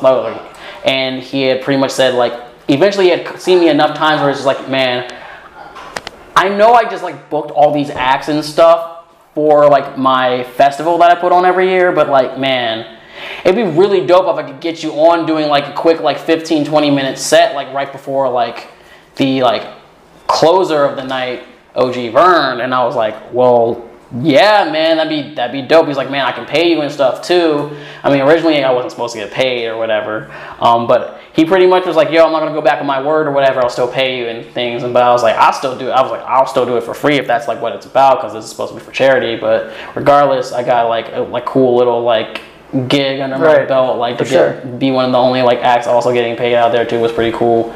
And like got to network. Like I played I played before Happy Tooth and Doug, which is like their full band kind of dig. And then like in between them and like OG Vern was like pretty dope, like 15-20 minute set. And like I released Han Solo originally because I was going to drop YK2 in 2019, but I decided to touch it up and everything as I started like making more songs. I was like, I want this to come out right. So Han Solo was like something that was fun for the crowd that I could like make for literally for that specific like festival, something new, and be like, yo, this is the single for the summer, this joint's hot, run it up. And like I would literally be like, yo, I need some karaoke participation. Every time I say shoot first, I need y'all to say go hard. So it would be like shoot first, go hard, dang, I think I go hard kind of. And so like that was like one thing that like maybe be like, I gotta start thinking about how I'm gonna perform songs live. I can't just like make a song and then like perform it live, because if like it doesn't come off as like a really good song to play live, no one's gonna care that I'm playing live or what energy I have on the stage or whatever. So that was like one thing that hugely influenced like Hansel and the early release of it as well, because like people really like that song, and it had really good traction when I first had dropped it, and like even like that whole year span that it like came out, a lot of people were just like, man, that shoot first song, man, is always stuck in my head. I'm just like, awesome. I'm glad people like that. So. Absolutely. We're coming on to the back end of it. The next one we have is Runaway X Broken, right? Far Away. Far Away X Broken. Yeah. So. I tell you, I should be a doctor the way I fucking scribbled out this shit. Like I've been listening to this for like the last 4 days, and I'm like, that looks like an R.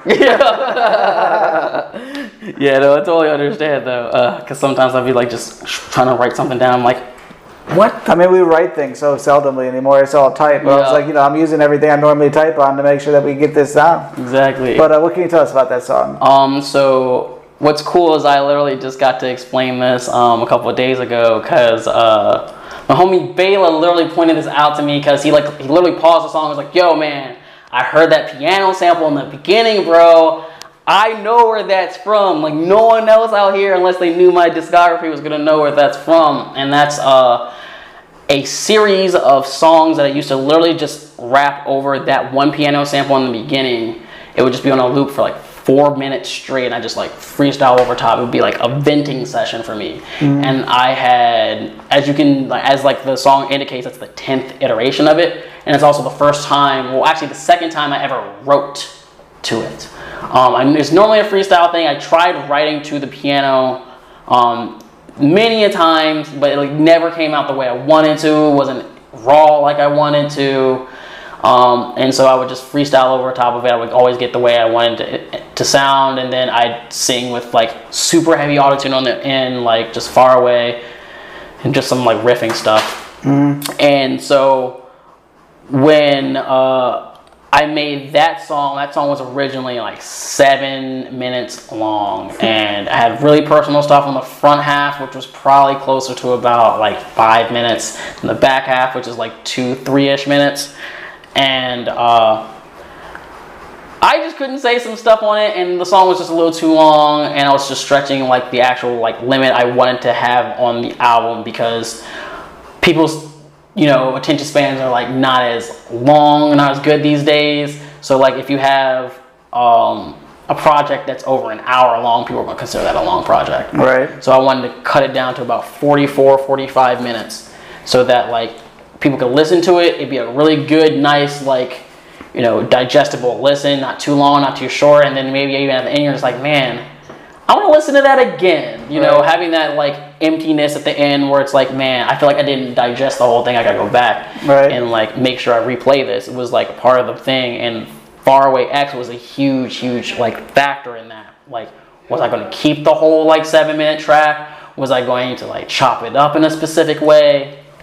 And so what I did is, for like my auto-tuned vocals, I actually learned how Kanye West did that, his effect on Runaway, which is what I did in the beginning. So you have the regular piano playing, and then as soon as the first phrase is over, it starts playing in reverse. And so it's pretty much the end of Far Away X, and then it just goes into like the singing part, and then comes into like a drum part. So like that like harmony thing that's kind of sound like guitars playing is like really just me singing in reverse with like that fuzz effect on that Kanye has on Runaway. And so I wrote the poem Broken at a completely separate time, because I don't know, I was just on something one day, and I was just like, I really like enjoyed that poem, and I was like, man, I gotta put this on the record. I really feel like this belongs on the record. And I made a whole different like piano section, produced a whole like new bass line, all that kind of stuff for that. And then when I had it all together, I was like, man, it's a little too long, and I just edited it, shortened it up, had to like do like that movement or whatever. And like what's the cool thing is about like the Faraway X thing is that was the first time I actually put drums on the beat too. So there's like a whole like different version of that song that like will pretty much, that's a personal thing for me. Nice. You know, like pretty much no one else will ever hear it unless like you're with me personally in my room and you're sitting down and you're gonna listen to it with me. And it's still gonna have the bleeped out parts because I'm the only one that needs to know those parts. That's awesome. We've already touched on this one a few times before, but just a fresh take on the Leafy Green. Yeah, so Leaf Green is so the way it's spelled is like super funny because I am really into abnormal song titles or naming your song, not necessarily the chorus or whatever. And Leaf Green ended up not being that case because I ended up yelling that for almost a minute straight at the end. But the case of that being Leaf Green as in like Pokemon Leaf Green, which is why the beat is so fun and kind of like video game EDM-y.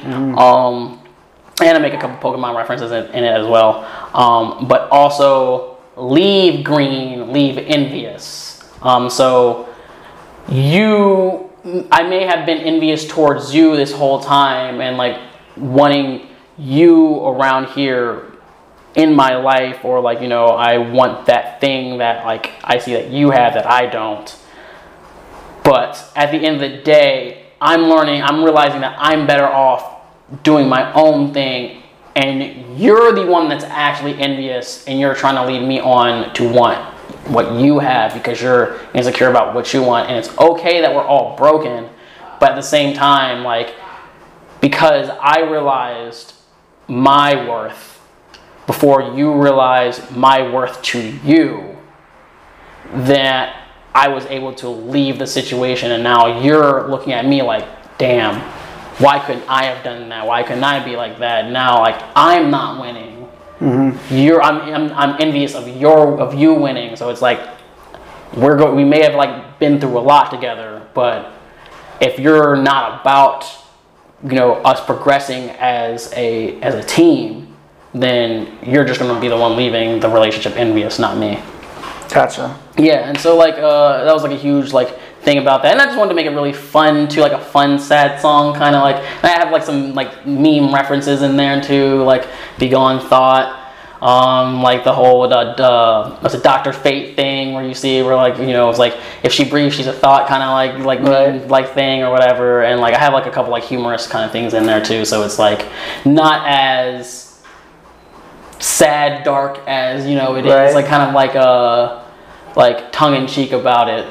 Yeah, it's funny that you say that, and you also get along with Jamil so well. Like when I was first doing, because whenever I get somebody on the podcast, you know, I try to go through the music as much as possible, and like his stuff, if you just listen to it at the top value, you're like, oh, this sounds good, this is light, this is pop, this is good, and then you start getting into it, you're like, that was really sad shit he was just talking about. But like the ability of an artist like yourself or Jamil to kind of release that sadness, but then put a positive spin on it to where you could take it both ways. If you're just looking for something to nod your head to, it's there, or if you're actually looking for something deep, it's there. It's not something I don't think many people could do as far as songwriting, for sure. Which is funny because Leaf Green being so far down in the album's track list actually influenced how I like did some stuff for Dancing Depression in the beginning, with it being like light but also like about like some like negative, like more darker stuff. Right. Yeah, you did a good job on that. Well done. Thank you. We got two more. YK2, the title track. Yeah. So yeah, I just wanted to rap. Yeah, that one I just kind of wanted to flex on my rapping skills because like I took the entire album to really hone and like focus on like music and like having a concept of a song and like doing something a specific way, or like having like wanting to try and experiment like a really odd and peculiar way that I hadn't done before, or try something new. That I just kind of wanted to rap. That's a fair explanation. Just really wanted to rap on it, and I wanted to get my Young Kings on it. And they originally were already going to be on that, and that was going to be originally the song that they were only on. outside of their additional vocal features when they sang some background stuff for me.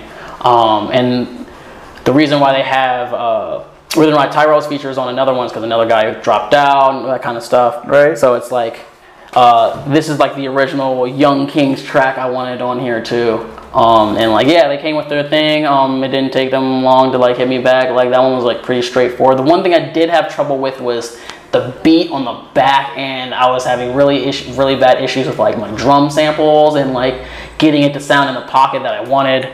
And as soon as I sent it to Diggity D, he knew exactly what I was hearing, and then just it was able to like fit it in like exactly how I wanted to, with like different sounds and different instruments, and like a talking drum is in there or something crazy like that. Like, you know, so yeah. Is that how would you describe that feeling of being able to like fully tap into somebody's musical brain? It seems like you found quite a few kind of lifelong connections that your brains kind of just go on the same wavelength. It's a crazy feeling actually, especially like with Bela, because I've been making music with Bela for like years. I've known him for over 10 years now. And like a huge reason why we're friends is through like music. And the fact that I can literally like sit with him and sing a vocal line and be like, I want you to make a song that kind of sounds like this, or I'll sing a chorus like our song Tumblr Crushes that we have together, the first joint on Sorry Awkward. I literally sang the original, like the chorus that's on there is not the original chorus. I sang the original chorus for him, and he just literally found the chords were in which, you know, the key I was like singing. I was like, okay, so you want me to do this? And it was like in, I think it was in B flat minor or something, like, which was the exact key I wanted it to be in. Like, it was some crazy stuff like that where like it's a really crazy feeling, because I've like collabed with quite a few people, but like the people I constantly go back to are the ones that I'm like, hey, I have this idea, what do you think? And they can like easily play something out, or they're just like, oh, I already hear what you're going for. And even as I explain more, they're just like, I got it. And then they're able to like pull it all together. I'm just like, that's pretty much perfect. Like Bela playing guitar in certain sections like matches like my flow, even though he wrote the guitar part completely separate to me writing my verse. Right. And just having to work that kind of way. That's awesome. Our last one was the last one. You told us that's the last one that you wrote. Yeah. But what can you tell us in addition to about Sarah Landing? So when I wrote that, I was right before it was right before the showcase. I had produced the majority of that beat for somebody else, and then we ended up having a falling out. That dude also used to live in my house, and then he moved out, and so it was like crazy. And eventually, because I pretty much was like, well, this guy's not hitting me back, I guess I just have this beat for myself now, and I reworked it, restructured it for me in general, and because I was listening a lot to Beautiful at the time too.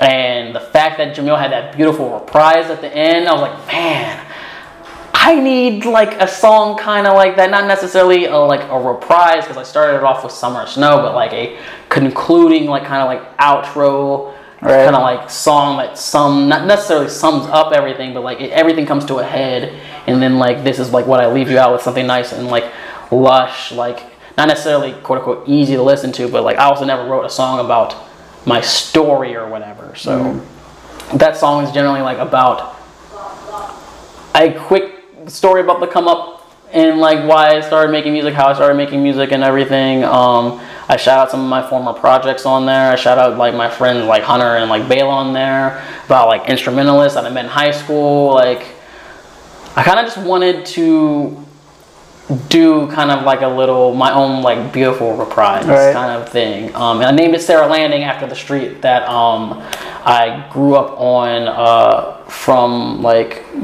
I guess like most of elementary to high school. Nice. Yeah, I lived in one other place prior before like second grade. But yeah.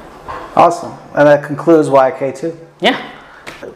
I don't think we touched on this, but I wanted to say that one of the persons that we didn't use questions, and it's also a question I typically ask, how do you know when a song is finished and ready to be released? Because I know that you've reworked a bunch, and I know you go back and forth. Is it just something with feedback, or is it internal? It's ready to go? A lot of the time, if I have an idea for a song, or like I'll go into like making a song with like, I guess a goal in mind. I try to at least. So if it's like use as little chords as possible, like with Maybe Doubt, or with a Lucy single that I had called Dirty, where like I literally like used 2 to 3 notes / chords to like structure an entire song. Or if it's like something like I want to make a ballad, like Shadows, that took the longest time to make, because I would literally hear certain aspects of a song, like, man, it would sound cool if something else was in here. I don't know what it's missing, but it almost sounds like there's a space I can still fit something in. And if there's still space I can fit something in, it feels like the song's not quite finished. So it's like you can have a super simple song like Maybe Doubt or Dirty. Even Han Solo is pretty simple with the way I like have it actually structured when you like put it like actually laid out. It's just a matter of, is there space left in this song for me to add something else without it taking away from the actual sonic integrity of the song? Gotcha. So for me, a lot of the time, it's listening to it over and over again, or sending it out to people. I send it out to like multiple people that don't really like my vibe, people that are new to the vibe, people I've worked with for forever. Like Jamil and Tyrell probably heard the majority of this album while it's in its early stages, and then once it started really getting tweaked, they never heard anything from it ever again until it finally got released. Right. You know, so it's like stuff like that where like I'll literally send it to like other people. Like sometimes I sent the whole project to random people that I'm like, yo, I don't know if you'll like this. Right. Listen to it and tell me how like you feel. Those are some of my favorite messages that I get, like the unsolicited, like just looking for feedback, opposed to like I'm trying to get 1 million views. Look, check my shit out. Yeah. But like, I'd like to not listen to the same shit all the time. Mm-hmm. Like a lot of people aren't like that. They get in that one lane. Yeah. Like I like you were saying earlier, I like down south hip hop and that's it or whatever. But a crazy girl I met like 15 years ago, nothing good ever came from this except one quote of, there's no such thing as bad music, just music that's not for you, not right now. Yep.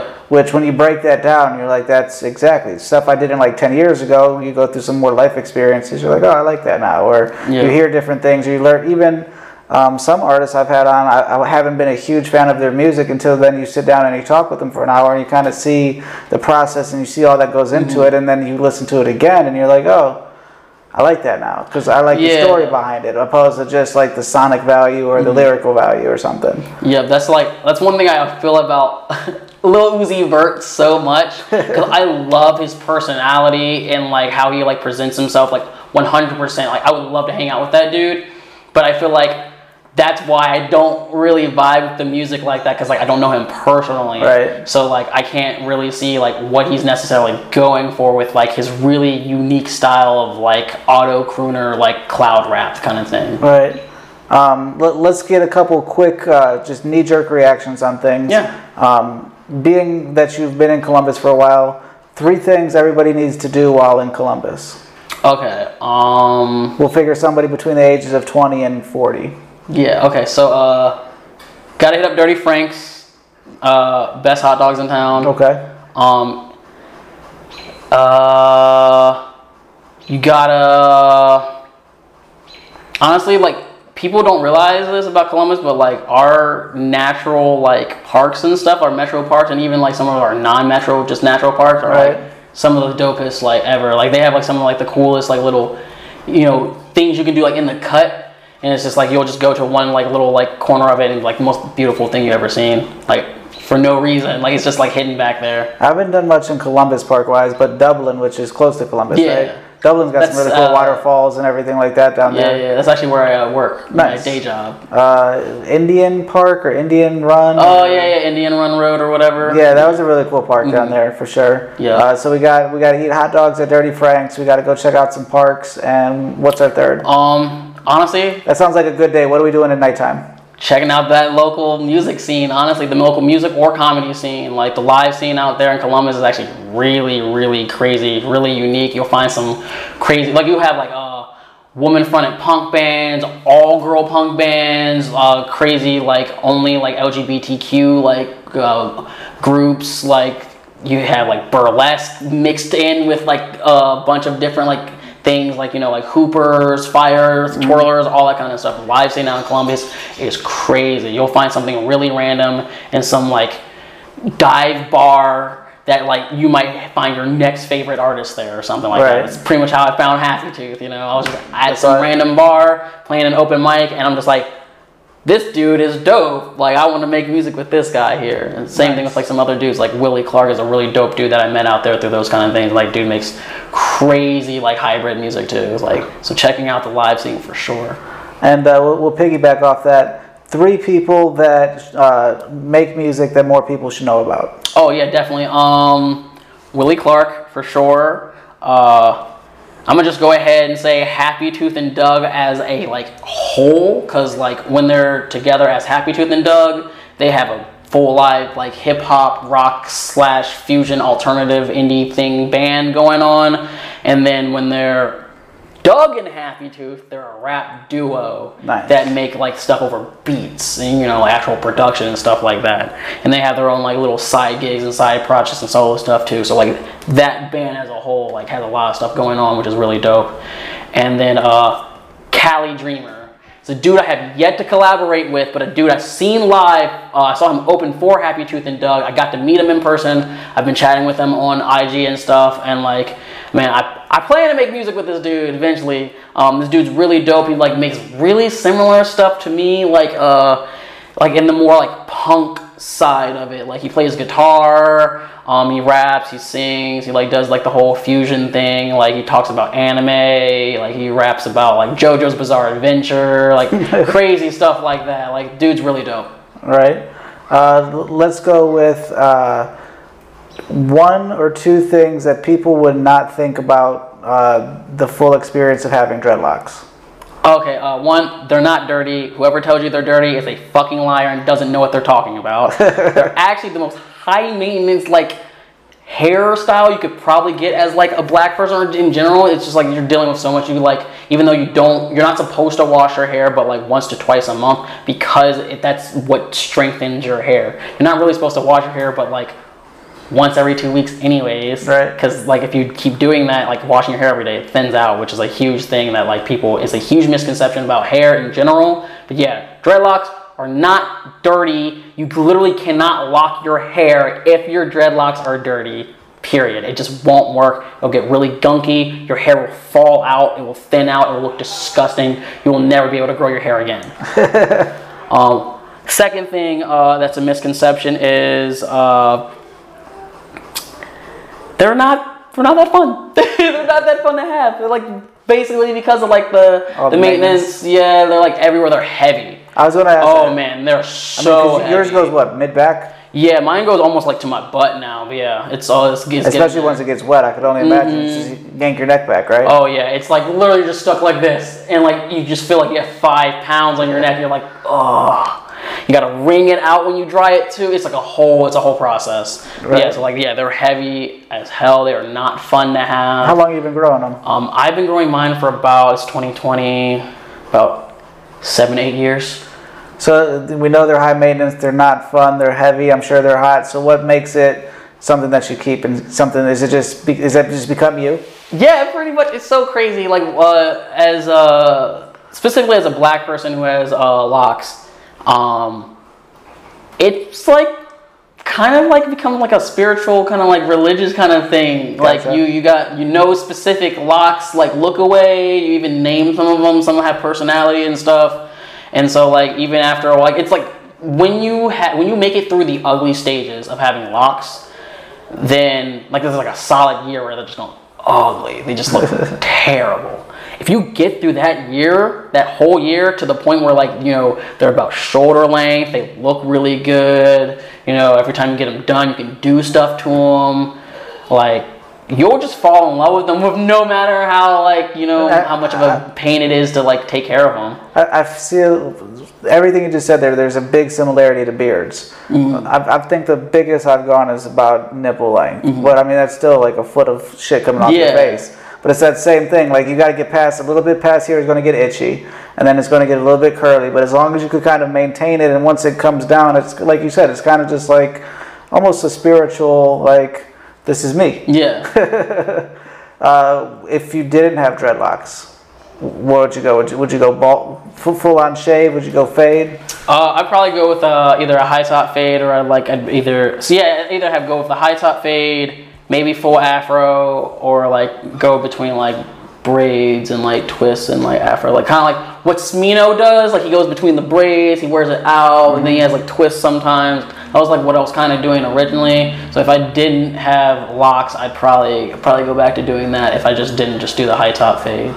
Gotcha. To me, like once I realized how far back this was going, and I was like, oh well, I could kind of grow it and kind of just. It's like no. Yeah. Like you got to learn. I'm sure, like you said, I washed my hair way too much. I wore hats and then, plus hereditary and everything else. You're like, oh, I'm just going to admit defeat. I'm not going to be trying to do some comb over shit into my 40s and everything. But just get rid of it. You said your favorite food is sushi. If there is one food that you could eat but you could only eat this food, what are you eating? Is it sushi? Probably, yeah, because like the cool thing about sushi in general, seafood, is you can just kind of eat it forever. That and like being from Maryland, coastal state, East Coast, like has to be some type of seafood in my life. Crab cake? Yeah, heavy crab cakes, blue crabs, crab legs, lobster tail, like shrimp. We used to be like big one, like as a kid, right? Like even like calamari and like mussels and stuff now. So I was like, yeah. Right. So I had to have some seafood in my life. If there's one thing as a musician that you know now that you could go back 10 years ago and implement, what would it be? So back when I was 14. You could change the time frame if you want, but if you could take one piece of knowledge and go back with it, what would it be? Would be honestly, it would be how I learned, how I know theory. Is like, would pretty much be like, pay attention to your theory, coaching and stuff. Pay attention to piano class, because like you're gonna use a lot of that stuff later on. I don't care how lazy you feel. I feel the same thing about math. Yeah. I used to think I would never need math, and like just the project I'm doing in there, I'm doing adding, subtracting, measuring, trying to figure out all this shit all day, and you're like, I should have really paid attention. Yeah, that's. Or like I do landscaping during the day, marketing during the night. So like I just went in my head. I'm like, all right, so it's a shape like this. If it's 7 foot here and 11 foot there, you're like, average is 8. Call it 9, just so we got some extra material. But like in school, you're like, I'll never need to know Pythagorean theorem. Now you're like, oh, I should have paid attention to that. Yeah, that was a huge deal with like when building the stage for the showcase too. Is like, gotta get your angles. It's because it's like weirdly fit, because our house has a weird. Everything's at ½ inches for some reason in my house. Like all the angles and stuff, the walls are ½ inches, and it just makes no sense. So like we had to like attenuate for like weird like length numbers and stuff. It was like ridiculous. Yeah, this house was made in 1917, so we got 103 years of things shifting, like putting in the floor. You can't cut the board straight because the wall's not straight, or doing those panels in there. Like I can't just make all 7-inch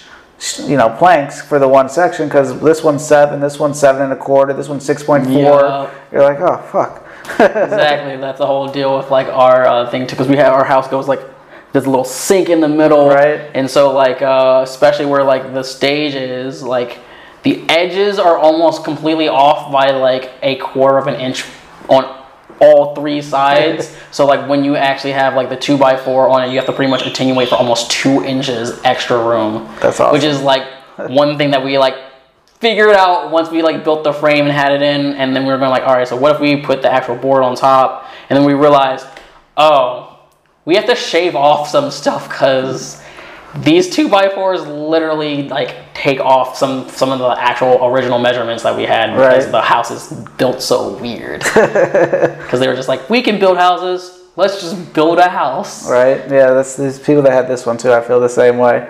What is the hardest thing of marketing yourself as a musician? I would say it's literally knowing how to market your own self. Because it's really easy to look at someone else and be able to tell like where their best qualities are come from, and how to like promote something for them. Like specifically, like with like Jamil, the thing I would like promote the most with Jamil is how uniquely he makes his like production. And like I would like be like, man, you should do some Twitch streams of you literally making a beat, you literally going I'm through, so like, glad you said that. Did you listen to his interview that I did with him? Yeah, I've always had like that thought process of like, man, Jamil should just do something live with like his production. He should have a full-on podcast. And same with kind of, especially now that you've explained your process, being that it's kind of similar, to have a podcast version, not just the stream song, but to have just pretty much what we just did here with each song, to have, instead of just putting out that 14-track thing, have a 2-hour thing of, this is explaining the behind the scenes, this is the video of how it all came together. At the end, you have your 3-minute song. Yeah. You put out each one of those as a podcast, and if you do it through Anchor, your Spotify as a musician, you're making 0.00004 cents per stream. Where every time somebody listens to a podcast, I make a penny. A penny. So you're already, what was that, 8 to 8,000 times more profitable, but then it also creates that whole, the same thing of having that live experience of, oh, I watched beginning to end and saw how this all came together. Yeah. Or you play the song at the beginning and then show how it could deconstruct it. Yeah. There's so many things that you could do that way, which then makes so much more content, because a lot of people have issues of how do you make content to keep going on, but just doing this, I'm going to have like, you'll be there every Tuesday for 6 fucking months if I take the time to clip it all out. And a lot of people just leave that on the table. They're like, no, here's the song. Go to iTunes and stream it. Yeah, that was like a huge thing I was doing in promotion for the album. Was I started doing like stripped down versions and like breakdowns of like my singles. Right before my computer crashed, I was gonna like continue to do a little bit like more of a series. I was gonna go into Han Solo, and then from there I was gonna go back up top post-release and do some stuff. So I'm still probably going to do some stuff with like that whole stripped down series or whatever, but that was something I was literally starting to implement for promotion of the album, so then I could have a bunch of content going throughout the whole process as well. Yeah, I would definitely look into, definitely do that, but take the audio version and throw it onto some sort of podcast platform, because again, the whole idea of any marketing is to tell your own story, but to put it into any medium that people are looking at. So have the video, have the audio, have the podcast, even do a written, documentary of this is all the lyrics and how I came to them. So that way, no matter how people like to take in your story, you're telling a unique story. Here's, how do you like it? Here. Oh, you like it this way? Here you go. Yep. Soapbox, you get a 1 minute, you could go promotional, you can go inspirational, just let them know how to find you, but you get 1 minute to end the interview, however you want to go. And it starts whenever you start. Alright, cool. Yo, B.Jeff here. First off, you can follow me everywhere at BDOTJEFF301. That's B.Jeff301 on all social media platforms. Stream YK2 everywhere. I was doing proceeds all July on my Bandcamp to BLM charities, but what I'm doing now is every cent I make through this album, period, on Bandcamp is going to BLM charities. So copy the album there if you want to support Black Lives Matter. Black Lives Matter also, you know what I'm saying? Get out there, protest, tell your governments to reform police brutality and reform the police officers in general, because they need to be defunded. They do not have billions of dollars in reserves. And people that have mental health, go see a therapist, go talk to a friend. Like, it is not wrong to get help. You don't ever have to deal with anything by yourself. My music literally explains that you don't have to be alone in this shit. Don't be with anyone that puts you down. Don't have that negativity in your life. That literally is the reason why you are in that position. And be yourself, love yourself, because I love you and I need you to be you the way I am, because everyone will love themselves better once they realize who they are and love themselves.